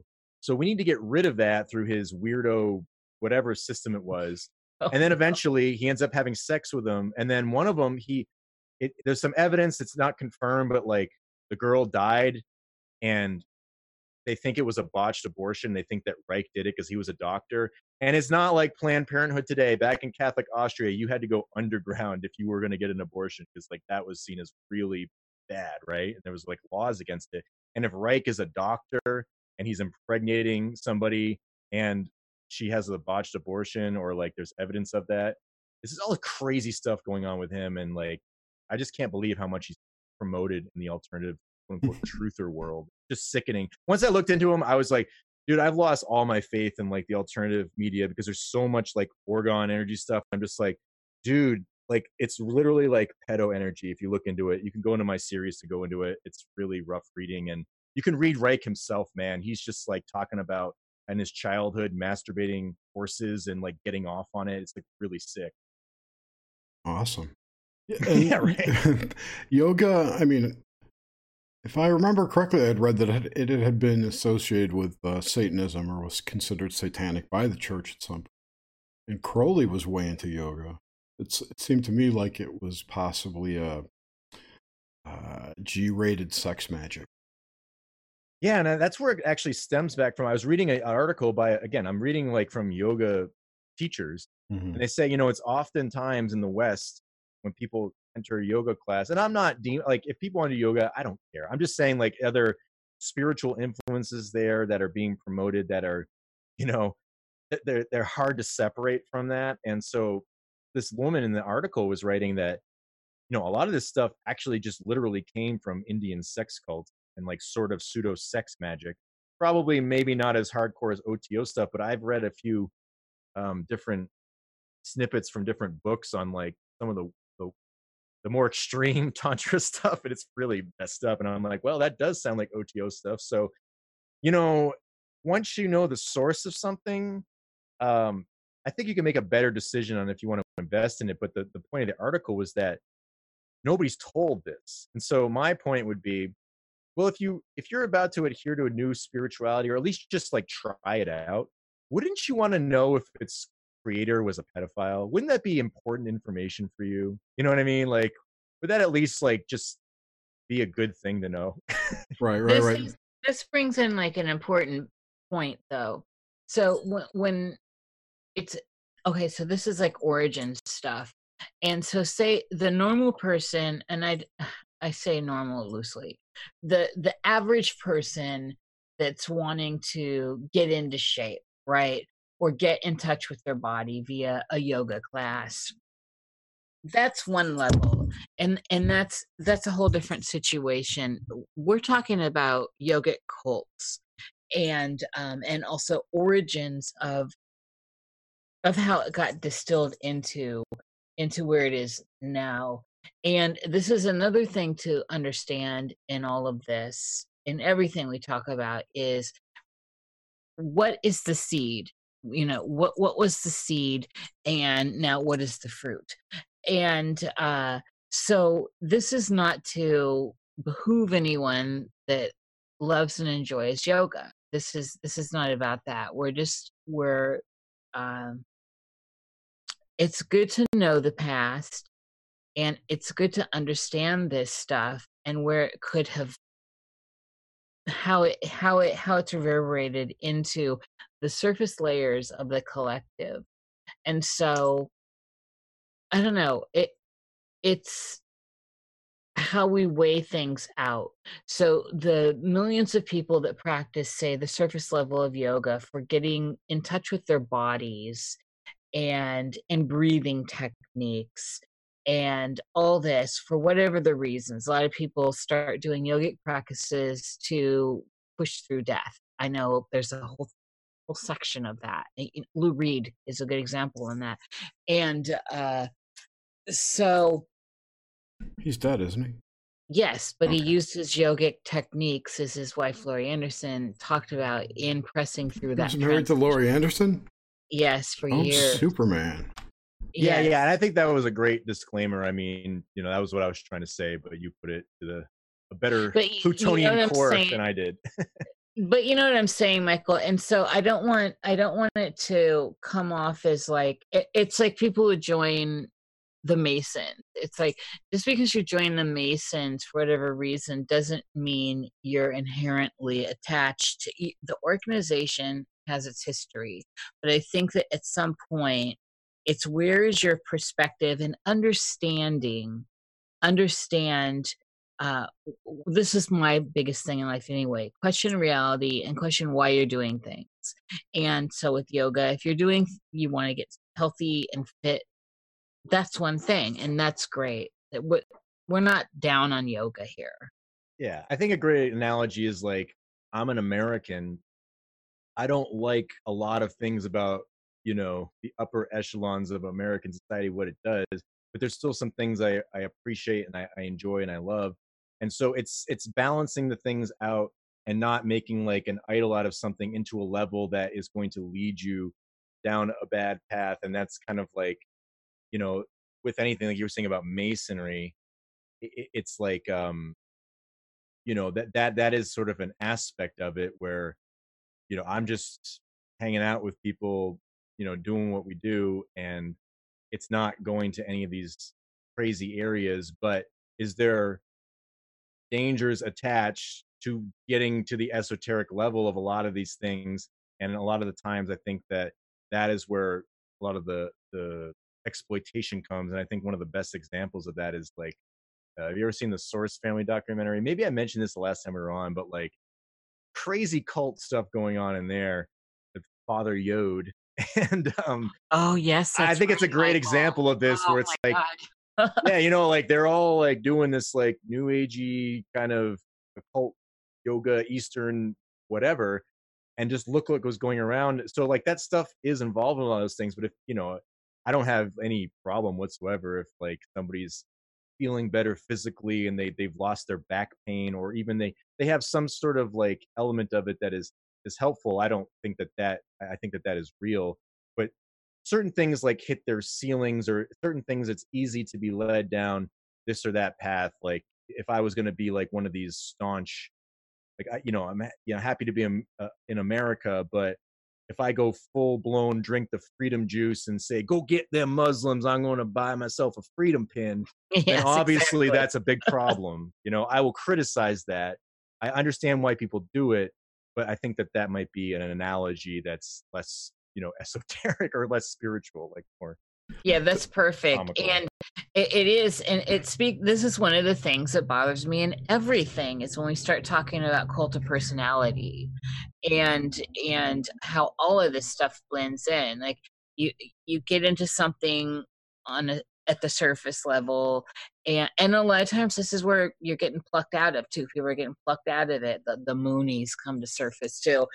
And for good reasons, for whatever, self-healing, whatever the reasons are, and then all of a sudden how the cult of personality can unfold and pull you in deeper. And so this is why it's always a good idea to just continue to question things. It's all right. It's not, I think we owe it to ourselves to question things. Yeah. And ask where we're going when there's all of a sudden a guru. This whole guru thing bothers me anyway. It's like, this is a big deal. And So, I think, oh, sorry, go ahead. Yeah, I was just, Mike. oh, sorry, you're breaking up. Maybe that's why I was. Hello? Yeah, I handed it back to you. Oh, okay. There we go. Yeah, and like I think that at the least, like for me, I just like to give what I call red flags. Are there certain things that you just want to be aware of, and then you can choose to do what you want with it. And that's kind of the point of my Cult Catholicism series. There's a lot of things that I point out that to me are red flags within certain worldviews or certain ideologies. You can choose to accept it, but at least know that. And if you choose that, even though I don't, or I think that there's something wrong with it, at least we're accepting or rejecting on the same terms, and I can respect that, or we can respect each other. And that's what I guess the Freemasonry part of it I was thinking about, because like this is the difference, I guess, with Freemasonry. If you get into these upper echelon doctrines, it's like they say it's totally fine to deceive those below you in these ways that what the upper level Masons are professing to is not the same thing below. Whereas in traditional Catholicism, whatever you might think about it, what I would say is that at least the whole point is that the upper echelon clergy are all professing to believe the same thing that you are, and you're actually doing the same things that they do. You take the Eucharist, you go to confession, you get the sacraments. You're all sharing in that system together, so you are equal with anybody, despite the aristocratic structure involved. Whereas with Masonry, the upper levels, they don't adhere to the same things as the lower levels, and to me, that would be a red flag, just in my opinion. Yeah, absolutely. It's oh man, there's so much. There's part of this whole journey for me is this idea of trying to remain lucid, and this is how people get tied into stuff where they lose that lucidity, which is that whole questioning thing, and then they wake up and they're like, well, how did I get this deep into something? Like how did it's like the pitcher plant, right? Carnivorous plant that sucks you in with the belly. Yeah, and my analogy, Michael, I'm wondering, like, so how does all this, like, winding back around to 9/11, where do you think, how is this going to weave forward? So from everything that it's been and everything that we've set up here and all that, and moving into the 2020s, and how all of this has blossomed out, all of this stuff that's come out of it. Will we get perfect vision in 2020? Like what's I hope so, because mine's getting worse. I know, mine is too. It's all my computer research, though. It's the problem. I know, the reading and all that. Like these are my computer glasses, because I've been doing so much research. So I'm trying to. I don't need glasses actually, but like this helps me not have that blue light that it's like. Yeah, those are good. These are my glasses for my computer too. So I guess they also like give me the benefit of maybe looking a little smarter than I am. You do. You look super smart with them on. That's quite a statement, Michael. You're super smart. Anyway, so where do you see this going? So, like, since it's 9/11, kind of wanted to just come back to that. And as we move forward, you see that it's taken on a cult status now, right? Yeah. I mean, like you were talking about, there's this sort of ritual that's just ongoing with it. It's no different than JFK, right? I mean, people are still kind of obsessed. I mean, I fell into it big time doing like hundreds of hours of research on it. So for better or for worse, we're all kind of victims of this sort of deep mystery behind it all. And moving forward, I don't know. I mean, if you take it to that plutonian core, it's like, well, is the truth really being exposed now? And I think we should also bring in Neptune and Pisces into it, because that's the realm of, the transcendental and spirituality, but at the same time, it's the realm of delusions and falling for abstract things without much core structure. You can't see the boundaries, right? And I kind of make these analogies that the outer planets, another interesting alignment, I think, was the Uranus was trine itself in the 1973 chart and the 9/11 event by like a degree too. So the illumination, the suddenness, and the shock, right? Where the Uranian aspect, it takes a system that kind of stays intact, right? The United States, the government, it kind of stayed intact, but like the way you view it moving forward, like changes forever. And so like all of the planets, I think moving forward, this might kind of help to make this analogy where Saturn is sort of like has a unique relationship to the three outer planets. I just kind of call them the planets of God, right? Like God's will versus man's will. We hit at the seventh planet. That used to be all we could see until we got the fancy telescopes and stuff, right? The visible planets with the naked eye. And so Uranus hits a shock to a Saturn structure, right? So it's like if I my family might be intact, but if I all of a sudden find out that like I'm adopted, well, that changed how I view that whole structure and stuff like that. So that might be like a shocking moment that changes your perception, but they're still my family, they're still around me. That hasn't changed. So that's sort of like one aspect of it. And then the Pluto one, it's like it just destroys the structure completely. And I think that is really the dominant thing moving forward of what's going on with the return, especially in America. And so you have a lot of people that are reacting to that and they don't want to admit the truth, but it's really destroying them. And I hate to always pick on the SJWs, but they're like the best example of it. Like they are in such a contradictory worldview and they're just a state of bipolarity, and they're very self-destructive, not just to them and everybody else, because maybe they can't handle that their worldview, there's something not right about it. And so they're dissolving, and I feel bad, but like, you got to listen to reason sometimes. And I'm not exonerating the Trump side or saying like, that's where we all got to go. I'm not saying that. I'm just saying that they're probably a better example of that destruction. And so Neptune, dissolves the Saturnian structure.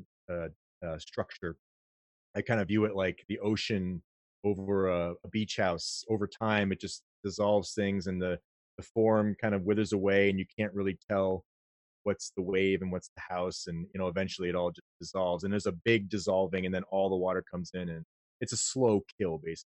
So I think we have those things going on where there's this slow dissolving, but it's also kind of heightened right now. And so there's all these different things going on that you can really see relating. And I think that there's an aspect moving forward where if you combine the Pluto and Neptune, importance, it's kind of like, well, the Plutonian core is cutting through the delusion, but it's forcing everybody to kind of look at things in a more spiritual way. I mean, even science, the occult science, as I was talking about it, they always bring it to Eastern religion to mix into science. That was kind of the end of my occult science series, where all that transhumanist stuff, the only religion that is being co-opted with that is like the Avatar Hinduism and stuff like that. And that is part of Blavatsky's theosophy, where they, like, to me, Darwinian evolution is just the exoteric version of this sort of, I guess, Eastern unification of spirit and matter, based upon the theosophical viewpoint. And honestly, I think a lot of what people think is sort of Eastern religion in the West is probably just more theosophy, because here's another interesting, I guess, parallel. I'm not trying to knock David Icke here. I went through some of his books to try to point out some red flags. So like maybe some of the things he's saying like aren't really quite the best like things to adhere to. And one of them is that through, you know, getting overly obsessed with synchronicity and being led somewhere and not worrying about the details, that can be destructive in and of itself, because he talks about how, you know, the archons are all after us and all that stuff. And he calls Madame Blavatsky an archon. And theosophy is like all part of the false system, right? But then in his books, he says that Gandhi is of this spirit of truth that he's aligned to. But if you read Gandhi's autobiography, he was actually a devoted disciple of Madame Blavatsky. Like, he would only adhere to her theosophy. He wouldn't go to anybody else. And he says that, oh, Madame Blavatsky and her theosophy helped me understand the superstitious aspects of my Hinduism and allowed me to be in this universal brotherhood. And so it's like, okay, Mr. Icke, like, if Blavatsky is an archon, but Gandhi is the truth, then why is he a disciple of Blavatsky? That makes no sense. And so like these contradictions keep coming up, and think about all the people in the alternative media and the truther world that just kind of go with this stuff. But you really got to look into where these things come from. And I guess that's that Plutonian core, where those things are going to be exposed at some point. And I think the more you do that in truth and are just honest about it, I think the more protected you'll be from whatever's coming. I don't know what's coming. I don't know what's going to happen. And I think that there is a positivity to it, that if enough people want to adhere to a better way of being that is more in line with reason, but with a spiritual component attached as well, not just this empirical science that we're all programmed to believe in. And I think that looking to our roots and our creator, because like I said, whether you believe in Catholicism or not, it did create Western civilization. I mean, the scholarly world, when it doesn't have this incredible bias, just frankly admits that. And ironically, there is this aspect of the Luciferian, you know, turning on your creator built into our whole collective humanity the last 2,000 years, where the Protestant Reformation could be seen as one of them. Obviously, they won't look at it that way. But the Enlightenment, and this gets back to 1776, right? There's the Bavarian Illuminati. Right. And we can, yeah. And actually, I think it might be good to talk about that a little bit in a second. But before I do that would be like the last thing I would really want to say, to discuss that a little bit more, French Revolution, because I think that's really important. But in terms of moving forward, that's what I see. And if there's any other questions on I have that, a couple. I'll answer. I have something to say. I had a couple of things to say. First of all, that this, just to bring everything you talked about back a little bit further, this full moon on Friday is conjunct Uranus, and I lost the page. It's conjunct the moon. So the moon's conjunct Neptune, rather. And it's in Pisces, which were the two things you were talking about. Yes. It was like 10 minutes ago. I didn't get a chance to get in there.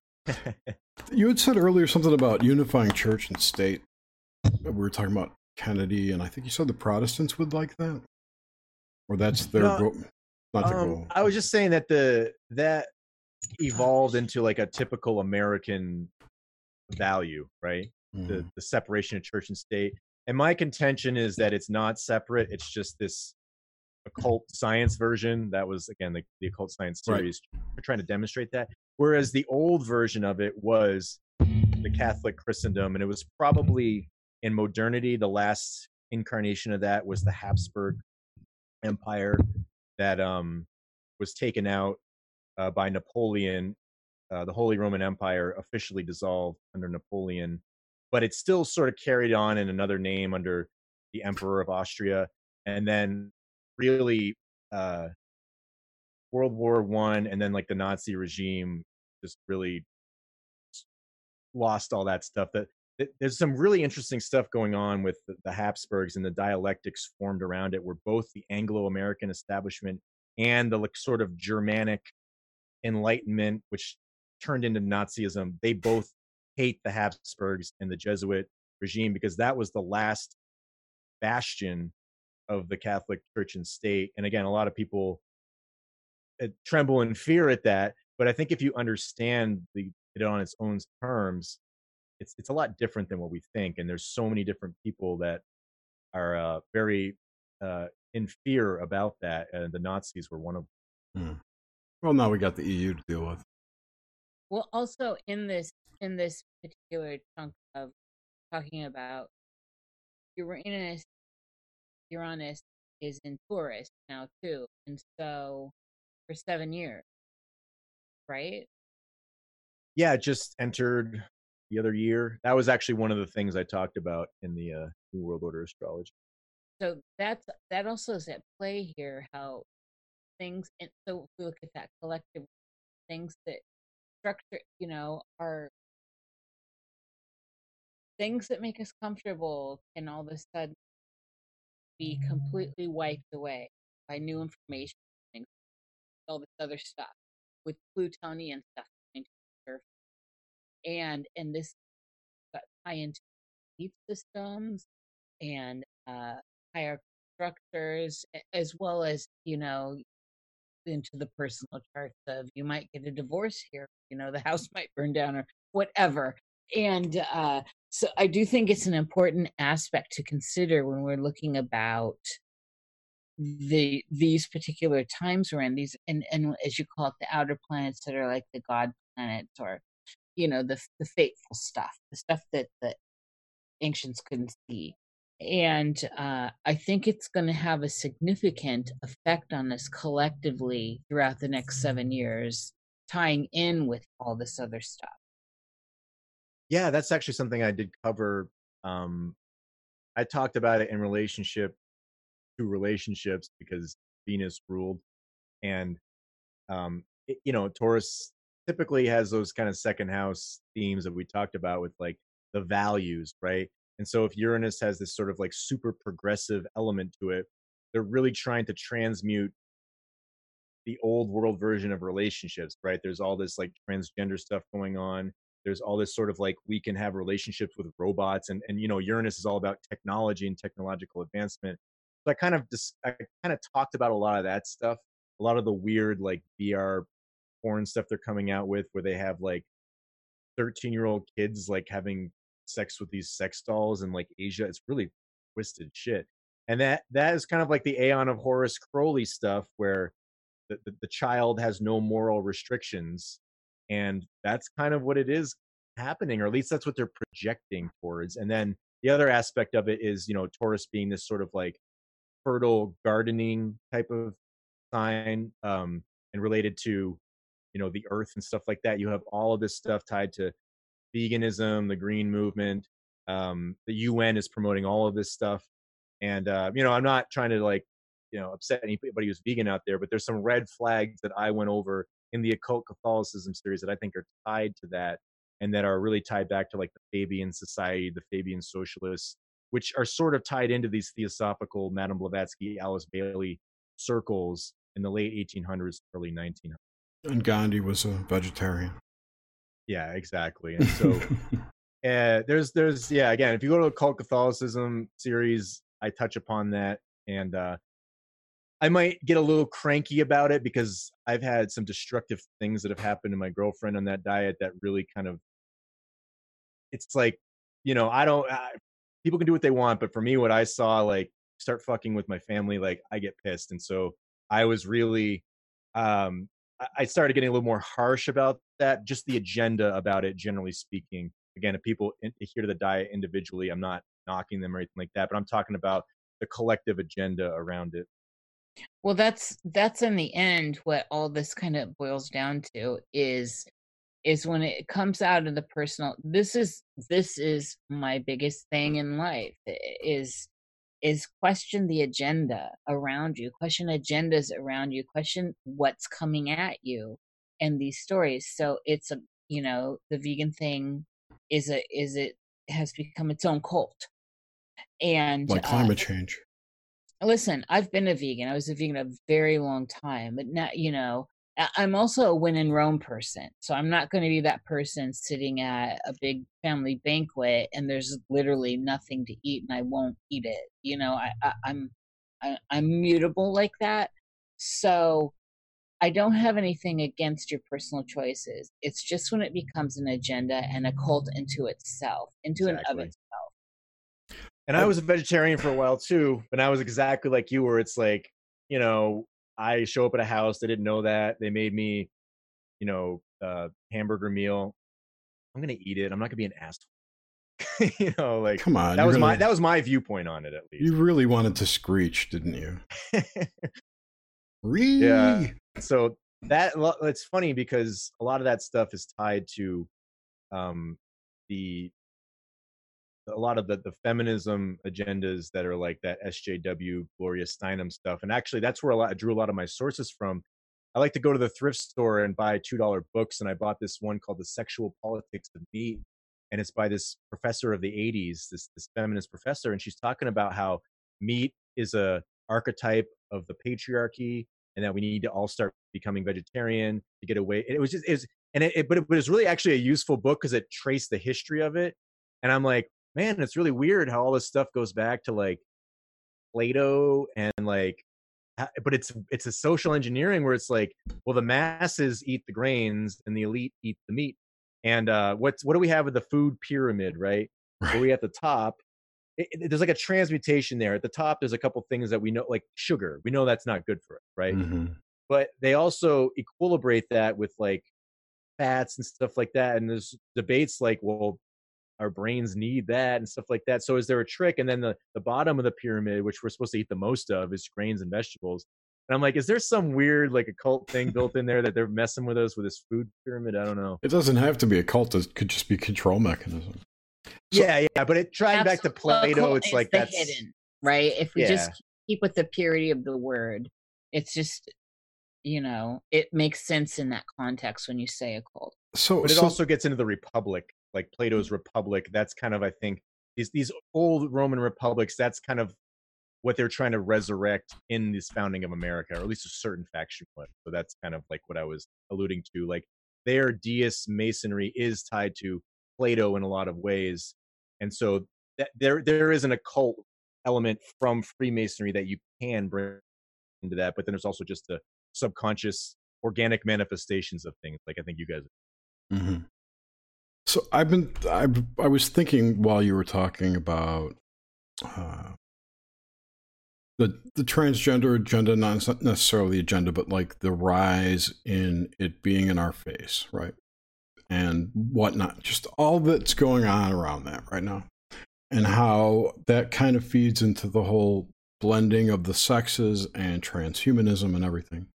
And then it ties back to Crowley, just like everything else. All this stuff kind of always goes back to Crowley at some point. I'm wondering, this is the question I'm getting into. What do you think perhaps that his influence has, I'm not convinced that there are people running the agenda overall. I think there are lots of tiny agendas, and they're catching waves of energy where they can to prop themselves up, if you will. And one such wave could be Crowley's influence in that area. The whole Age of Horus thing. That's pretty well seated in the collective. I would think that it has legs somewhere. You know what I mean? Absolutely. And I mean, for me, obviously, even before I came back to Catholicism, I always thought there was some sort of like extra dimensional, I guess you could just say demonic. I know that's kind of like a overused term, but like some other forces that have influence and guide humanity, and certain destructive groups or factions are kind of like under their dominion, this other way of things going on. And so we have like strange, unique relationship to that. And that's sort of like, I guess that would be like the as above, so below part of it, Sure. where we are at the heart of it, but at the same time, there's something outside of us as well that is trying to influence us, and we have the free will to accept or reject certain things. So I think that to me explains more about all this stuff. And I don't believe that there's like these like 10 groups of people that get together and be like, No, we are no, going no, to no, do no. this. But I Never. think that there are people that tend towards like plans that are part of a collective and they're sort of fighting. But this again gets into the dialectics I was talking about, Sure, sure, where sure, sure. There's the faction. There's come factions. There's yeah, factions on Earth, but I think too that these, let's just call them fifth dimensional, whatever. They're outside of our space time continuum, but they can affect things here. I don't think. I think that the people like the secret societies and whatnot have figured out their patterns, and they're using those energetic patterns to their own, designs. Not that they're in cahoots with them per se, but they're more like coattail riders. and I think you'd also make the argument too that, I mean, for me, there's like God, and then under that umbrella is all these things going on. That's just like my view. And that evil, quote unquote, has a purpose for a greater good. And because we have free will, beings can choose to accept or reject. So in the Catholic teaching, it's like, well, there's certain angelic spiritual entities that are purely spiritual that had all the knowledge that they ever were going to have, versus us humans, we develop our knowledge, we screw up, we can change, whatever, or we can not change, whatever we want to do. But we don't know everything, and that is part of the uniqueness. And so, if there's a certain faction that knew God and rebelled, they've made a conscious choice that, well, we want to be the head honcho. And to me, that paradigm just kind of makes sense, even without like the religious part of it attached to it, just based upon how I see history and how I see things in my personal life within myself and interacting with people, and certain things that I've felt around me, certain influences where I think things and I'm like, is this my own thought? Is this not? It doesn't matter. I can still choose that thought, and like a lot of strange stuff with that. And so I think there's an aspect of that. I don't know. I don't know if that answered the question. No, I don't know if there is an answer. It was just a thought I had while you were talking. Mhm. So said you had one last thing you were going to wrap with. Oh, I just guess maybe I want to talk a little bit about the French Revolution that ties into that 1776, because Yes. that's the height of the Freedom Tower, right? Right. Um, and I think that this is really, when I started looking into this was really the turning point for me of like, holy crap, because I'm Michael Joseph's my middle name. My last name is an Italian name. I kind of keep it hidden for multiple purposes. One, it's hard to pronounce and people wouldn't remember it very well, but I'm part French and part Italian, mostly French. And so those are historically some of the more Catholic countries. So is it weird? Like maybe we're all just kind of at the same time going back to once we came. I don't know. There's something about that too with this whole Pluto thing. But once I started studying the French Revolution and what happened to Bourbon Catholic France, that was another one of those regimes that the church and state were unified. And over time, it was starting to slowly break down. And this is where the constitutions started getting promoted. And when I read the the the OG conspiracy theorist Augustin Barruel, he was a French Jesuit, and he wrote this book called Memoirs of the History of Jacobinism, and he was illustrating the French Revolution. And there is a major error in it, and I don't really fault him for it, but he kind of, in the end, blames the Bavarian Illuminati as kind of like the cause and not just a symptom. And what I mean by that is I think that those doctrines of the Illuminati and Weishaupt, they are destructive in a way, or at least against Catholicism. But I don't think that they were the source of it, because this stuff was developing over the 18th century, and to be coming out of 1776, just a little over 10 years later, to have the revolution, it doesn't make a lot of sense. So really, I think it was a Masonic attack from Britain, and how it works is that they promote a certain type of masonry in Britain, which is a constitutional monarchy, and there's sort of like a connection to God. And then from that, they exported this Masonic Grand Orient radical atheist, like kill all monarchs version into the Dutch lowlands, and then slowly disseminated that into France. And there were some traitors involved. And this is what's so crazy about that book. Even if you just take out the Illuminati blame, which kind of led to a lot of conspiracy theories, but that have been ridiculous, and Taco Bell commercials about the Illuminati. But they're not bad commercials. The first book, The Anti-Christian Conspiracy, is, when I read that, it was just so incredibly damning to the Enlightenment creators like Voltaire, D'Alembert, Diderot, and then people who stemmed off of that, Thomas Paine or whatever. Like they were all part of that school. And then what that book does is, in their own words, you see their writings to each other about what they're doing. And this is crazy. When I read this, I changed my whole perspective. They're basically, everything that the truther world complains about, what the government does to us, it slowly indoctrinates us with propaganda, it changes definitions over time, all this stuff. These guys were the OG creators of this. And in their doctrines, Voltaire is saying to his homeboys, Frederick the Great of Prussia was one of them. Shocking. They're following the mysteries of Mithras, right, and they're going to illuminate the masses by degrees at their disposal of disseminating these Illuminist doctrines into Catholic France. And they are slowly, through the encyclopedia, that was one of their developments. That's not the first encyclopedia. I think the Catholic Isidore of Seville, I think that's his name. He was like an old school Middle Ages or Dark Ages Catholic. That was like the first sort of encyclopedia, as far as I know. But they made the modern encyclopedia, and like every new edition, they changed little definitions to try to indoctrinate people slowly into their Enlightenment principles. But again, they were based upon the pagan mysteries of Mithras. Voltaire was a Freemason. All these dudes are Freemasons. You read Masonic dictionary, they document the lodges they were in. Mm-hmm. They're revering, the founding fathers were too.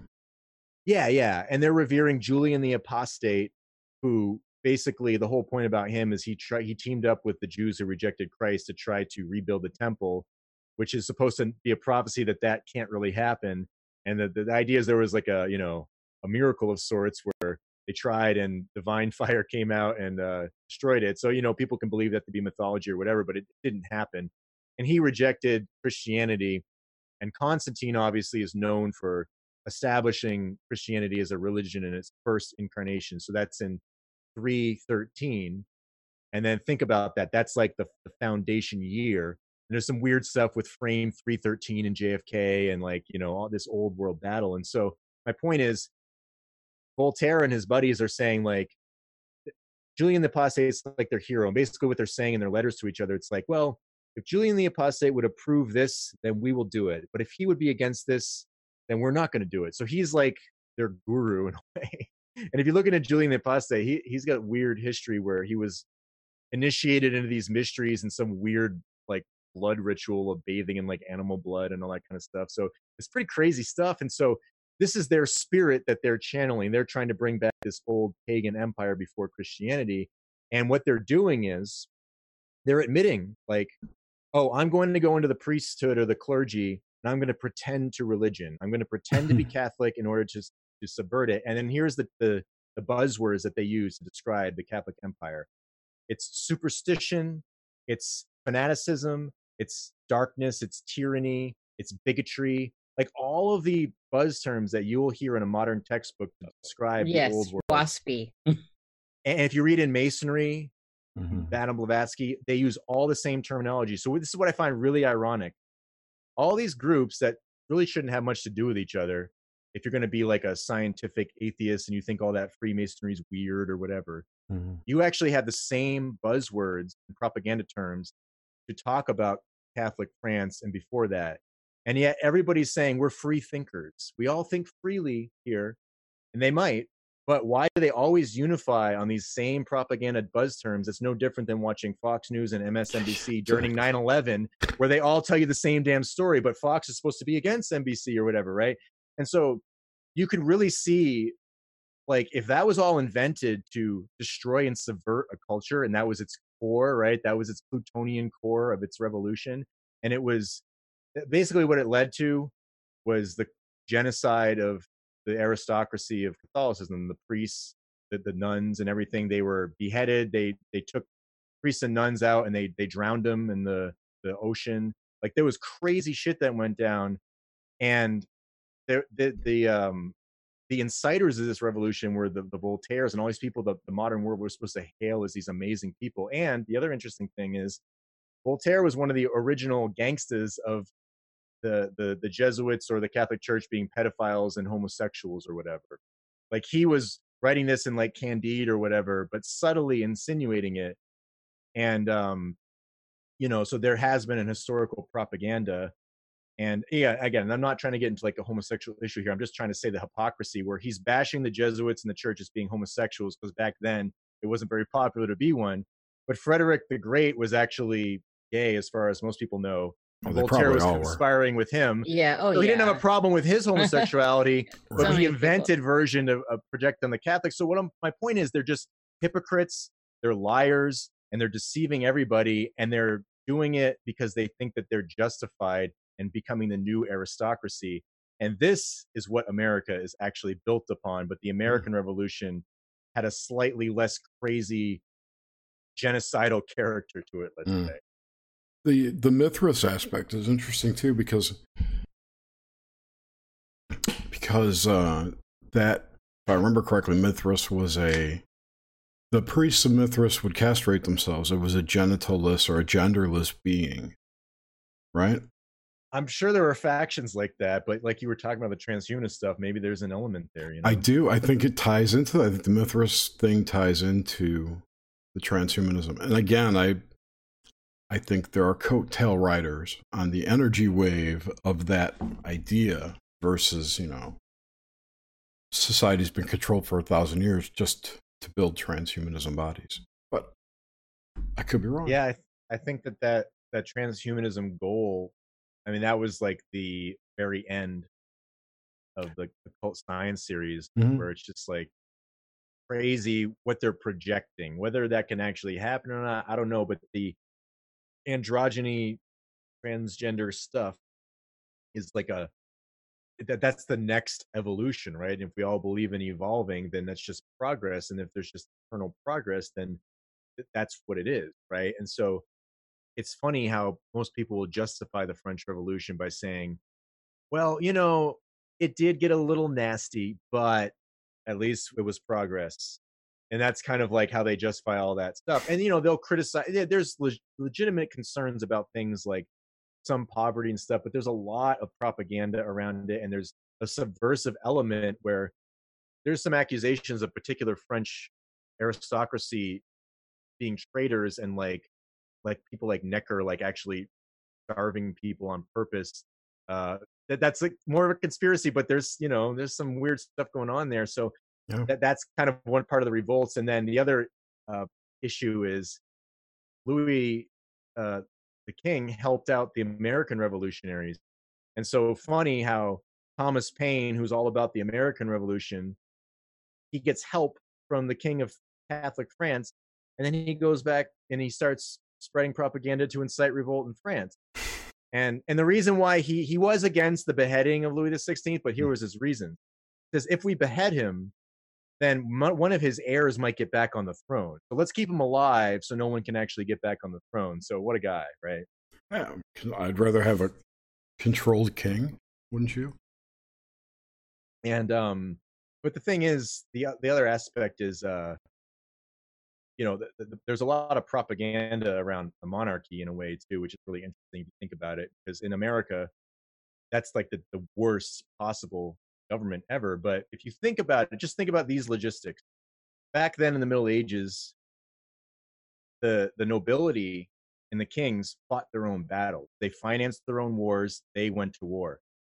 And now look at today, where we send all of the poor people, and how we finance wars is through the people, right? We exploit everyone through taxes and they pay for the wars. Yeah. Whereas back then, at least they had the balls to pay with their own money and go to their own war.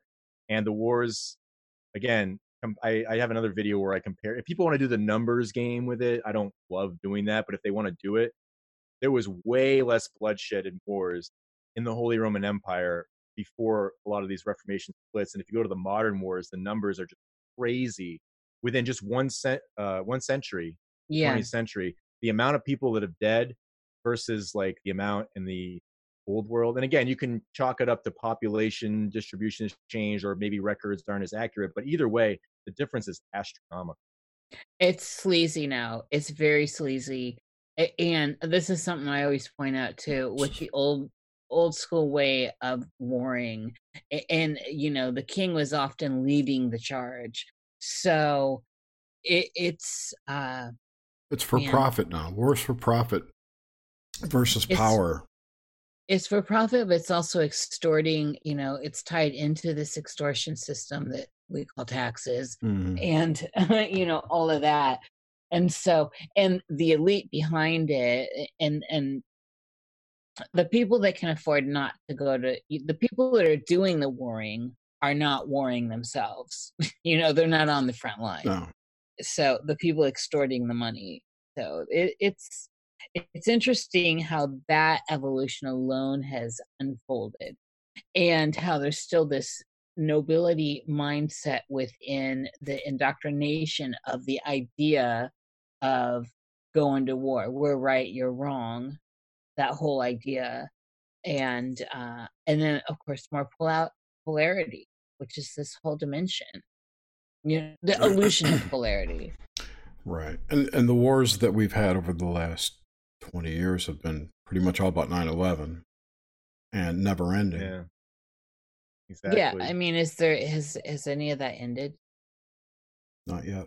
There's always something going on in the Middle East since then. And I'm not an expert on like modern geopolitics. That actually really just my eyes glaze over. I like going into the Middle Ages stuff, or the around Enlightenment, pre-Enlightenment times. Like that's just what I'm more attracted to. And again, is that like, is there something about our heritage that defines us over time? And like we, I'm not saying that we're bound to that, but I'm saying that it is a huge influence. Like for me, this is like where my family comes from. And we came over here in the 1800s when all these crazy revolutions were destroying the countries that I was part of. And so, or my family was. And, it's funny, like when I just think about this, my personal aspect of life, where when I grew up, and I played with Legos, I didn't like the modern stuff. I didn't like the police station. I didn't like the race car. I didn't care about the space stuff. I don't even know what I think about space these days. But either way, I wasn't like, I was never naturally drawn to that. I was always drawn to the medieval Legos and maybe like the pirate ones. Those are the only ones I cared about. And so is there something like that was the height of like the Catholic tradition in terms of like, the late Middle Ages of it, height of its power, and the idea about it. Again, a lot of people criticize like brutality in the Middle Ages, but the point is that the pagan cultures were a brutal culture. I know people like to like sort of overly apologize for them, and that's the point. They converted to Catholicism, and it takes a long time to bring people out of that kind of stuff. And so the reason people got burnt at the stake is because that was a common punishment all over the world at the time, or that was actually a more, like across the seas, the Aztecs or the Mayans were cutting each other's hearts out on pyramids.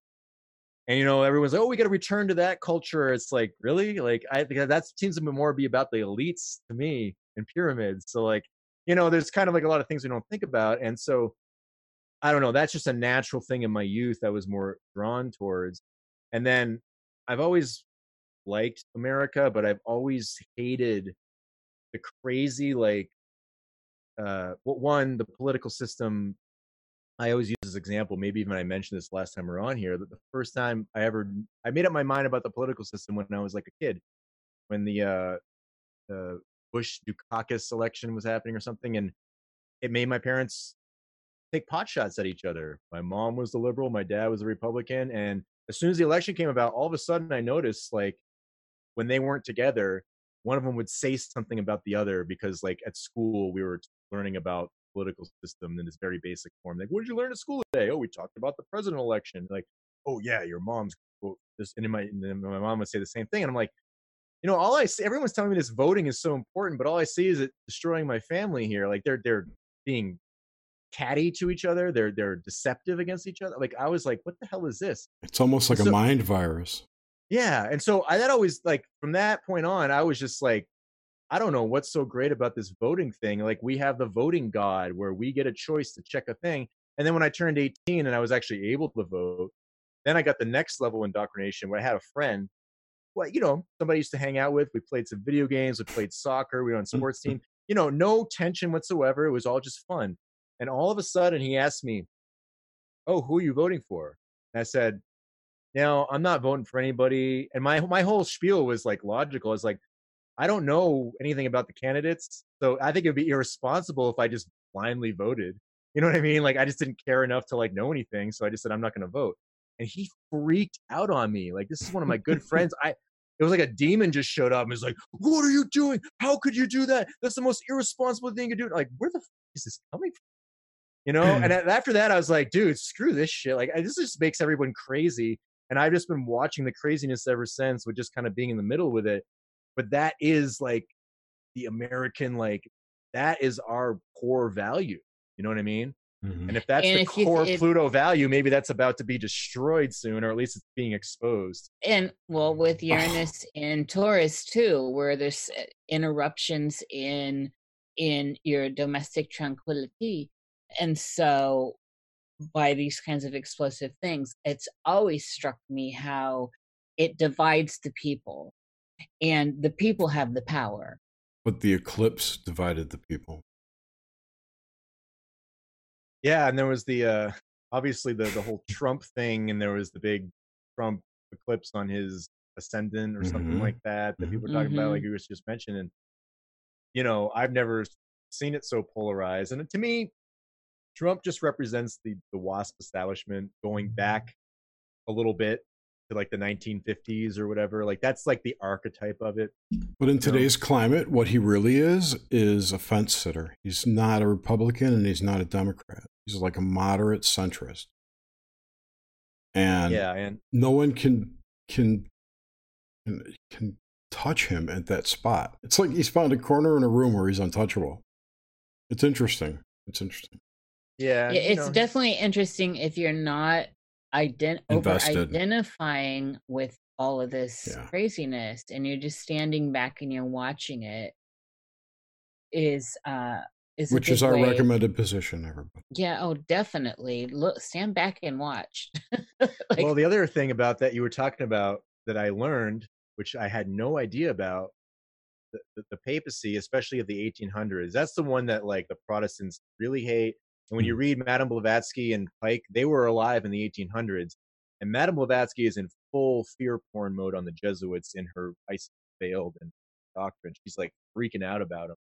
And she's using all of the Protestant propaganda to justify it, which is ironic because the occultists, even though they think Protestant, like evangelical or Luther Christianity, they'll always have a favorable view of that versus Catholicism, which I find interesting. And then the Nazis, if you read pre-Nazi writers like Heinrich von Treitschke, like he's a historian, and they're taking it to the racialist aspect, but they are using Luther as like this hero worship, right? That the Aryan hero, and Luther was one of them, and that's part of their propaganda against the church and the Jesuits. And there's either two strategies: they try to co-opt the church and make it because they respect the institution and the structure, but they don't view it as a divine institution. Like, oh, this is just like any other institution. And Napoleon tried. He tried to give his Masonic version, which was against like Rothschild and usury and stuff like that. So there's some like virtuous elements there, but he was also trying to do other things, and he screwed over the Catholic powers. And he eventually made Catholicism the state religion in France, but he was trying to do it under this Napoleonic masonry. And eventually he got taken out. Then Hitler comes later. He's got a lot of parallels to Napoleon, where he's trying to use the Catholic Church, but to drive the Nazi ideology through it. So there is obviously the Catholic Church has a problem with aspects of Judaism, but it's a spiritual part. There's no racial component whatsoever. And that is what the modern world tries to do to try to attach the church to the Nazis. But the Nazis took it to the racial aspect, and the Catholic Church wouldn't have that. And the Nazis actually really persecuted the Catholic Church once it really got going. And the Jesuits were deemed as one of the number one enemies to the state. And these are the two reasons. And you can just read Nazi propaganda to confirm this in certain books. One, the Jesuits were pacifists. That is a great sin in Nazism. Number two, the Jesuits had destructive criticism to the state. That's it. Those are the only things they did wrong, and they were like one of the number one enemies. So pacifism, and then they critique the state. God, how evil and awful the Jesuits are. And the ironic thing is the Protestant conspiracy theorists always try to tie the Jesuits to the Nazis. It's like the dumbest thing I've ever heard in my life, where if anything, the Nazis were appealing to Luther to justify their ideology. It's crazy. Right. Well, it's all this is so interesting. It's same with Napoleon. If you get in and you start digging around about Napoleon and looking closely instead of just taking in the narratives that have come down to us, the general washed over narrative, there is a whole different story there. Wow. And it's shocking. And I did not understand it until I started digging in. And I have a whole different view of Napoleon than I did growing up hearing what a demon devil he was. Have you guys read Bosley's new book, The Esoteric Napoleon? No, but I was on, I think, listening to one of his live streams or somewhere where he was really uncovering all that too. And that's on my agenda. I view Napoleon as sort of like this mixed world order where he's got some sort of Catholic sympathies, but he's still against like the Rothschild big bank. And this is similar to the foundation of America. I actually think the founding fathers of America and like Napoleon Masonry are pretty similar in a way, where Napoleon, as far as I've read, he's got some weird views on Islam where he was like really enamored with it. And he was actually promoting like polygamy and blending of races to like, basically what he wanted to do was assimilate everyone. And he wanted to take, because he was against the usury Jews like Rothschild, but he wanted to liberate the Jews into Enlightenment principles. And what's really interesting is he did this, and his tactic was to breed out Talmudic Judaism by assimilating them into his Masonic culture. But what ended up happening was the Jews who rebelled against the Talmud and became Enlightenment Jews, those are the ones that kind of turned into the Marxists later on. Or like these 1848 revolutions. And it's funny, if you read Karl Marx, he is really bashing the Jews as saying they're usurers and they're materialists. And he says that their strategy of emancipation is to make Christians like them. This is Marx talking, not me. And so it's really bizarre, but he's got a universalist attitude towards it, whereas the Talmud, obviously in their end times, they have a universalist aspect too. So there's like a dialectic there, but both of them hate the Catholic Church. And so what I'm saying, there's all these different dialectics where the Hitler hated the church, but yet the Anglo establishment that fought Hitler hated the church too. And Napoleon, I hate the strong word. He tries to pragmatically use it. Excuse me. But the Rothschilds try to pragmatically use it by becoming bankers and trying to, give them all loans and stuff like that. So it gets attacked by two groups, but then they fight each other. And so it's really bizarre how you see this dialectic. I think I've identified, this is all part of my new research for my member section stuff. This is where it's all coming from. There's like 10 to 15 different dialectics that all have that unification of church and state, Catholicism as an enemy, but they fight somebody else for the exact opposite reasons. And that's what, to me, that's just not ordinary to have that coordinate throughout all these different empires. That is one of the main reasons where I was just like, holy crap, there's something strange about the Catholic Church that I can't explain. And that at least that's one of my reasons for thinking there's something more going on with it than just a pragmatic institution. Very cool. Very cool. Well, it's gotten late. Yeah, this was. I think we talked a long time last time too. So, well, you're a well of information. Absolutely. This has been another fantastic conversation with you. I just thank you so much for coming on our new show, with our new moon show, our full moon show, and dropping the bombs. The mind bombs. Well, thank you for having me. And, it's just going through stuff, trying to be honest about it, and at least trying to present all the different views as they would want to be presented. So even like in the course of my research, I defend Aleister Crowley against accusations put upon him that I think are just ridiculous. Like, I don't think he was literally sacrificing babies or any of that weird shit. I think that was his euphemism for masturbation. Right, honestly. right. And so, understanding on its own terms, but does that mean that I adhere to the philosophy and think he's like a hero? No, but at least reject something on its own terms or accept something on its own terms, not a distorted view. And it's hard to do, but that's what I try to do. And so, moving forward, I'm creating a website with a members section, and it's going to have a lot of different things attached to it. It's going to be a second hour to the podcast. There's going to be the hardcore research, like I've been sort of talking about.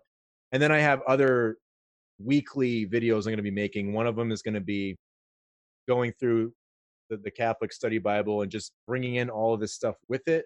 And then the other one's going to be going through astrology, or kind of like the Hermetic viewpoint, but kind of rearranging it for Catholicism, because there's a lot of overlap. Mm-hmm. And actually, for me personally, I think it is in a way like the original. A lot of the Freemasonic concepts, I think that they come from Catholicism and they've been reinvented, or they bring other things into it to reinvent it. That's basically what I've come to conclude at the research at this time. So I'm just kind of rearranging things in a different way, and that's similar to the whole point about why the pagan logos concept was in the Gospel of John to begin with. Awesome. Sweet. And so where can people find you? Let's do all that. Yeah, plug some stuff other than your website. Yeah, the website's still under construction. So if people follow the YouTube, just Schism 206 on YouTube, I'll make announcements there. I have a Twitter now. I haven't used it in forever, and I try to just announce things and not engage, because I don't want to be caught too much. So Schism 206 Twitter, or at Schism 206. And then I can throw you a couple links. I have a blog that has like a master hub center for everything, and I want to just do those three. Yeah, that's pretty much it. And until the website comes, go there for the announcement. All right, I'm putting it into the link in the description now. There you go. Links in the description. So is this the first one of these, or have you done some already? This was our second. Yes. Oh, okay. And these have been great. Our first was with Ra Castaldo, and yeah, I'm loving our show. I'm loving this new show. Yeah, it's gonna. We've got some. I think next month we're gonna do esoteric comics, like dig into the Carlin and Jack Kirby, Stanley, Hicks. Yeah. Alex Ross. That's another one. Yeah, that should be pretty interesting. Oh, yes. Yeah. Oh, sorry. Go ahead. No, we have people who wanted to ask a question, but I locked it because it's gotten too late. I'm sorry. Okay. I'm sorry. Questions, people. Sorry. My bad. Sorry. All right. We're working on the format. We'll get to it next. Yeah, we're getting our feet on this show. So give us a. We're sorry if there's any hiccups that are annoying to people. We'll get it.